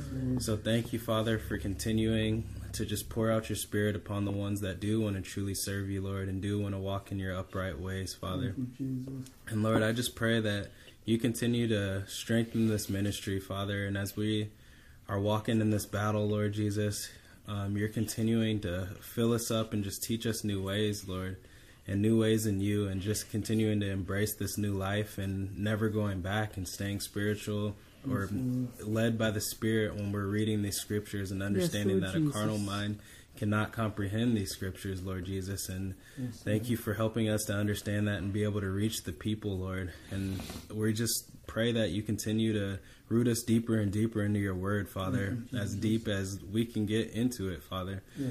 And Lord, I just pray that the ministry, the people that aren't able to be here, Lord, that we're still reaching them, Lord, and we're all one body. And Lord, we just pray that your Holy Spirit, you hear us, Lord, in the spiritual realm, And those prayers are breaking straight through, Father. So thank you, Lord. In your mighty name we pray. Jesus' name. Amen. Amen. Hey guys, it is Ryan. I'm not sure if you know this about me, but I'm a bit of a fun fanatic when I can. I like to work, but I like fun too. It's a thing. And now the truth is out there. I can tell you about my favorite place to have fun. Chumba Casino. They have hundreds of social casino style games to choose from with new games released each week. You can play for free anytime, anywhere. And each day brings a new chance to collect daily bonuses. So join me in the fun. Sign up now at ChumbaCasino.com. No purchase necessary. VGW Group. Void where prohibited by law. See terms and conditions. 18+.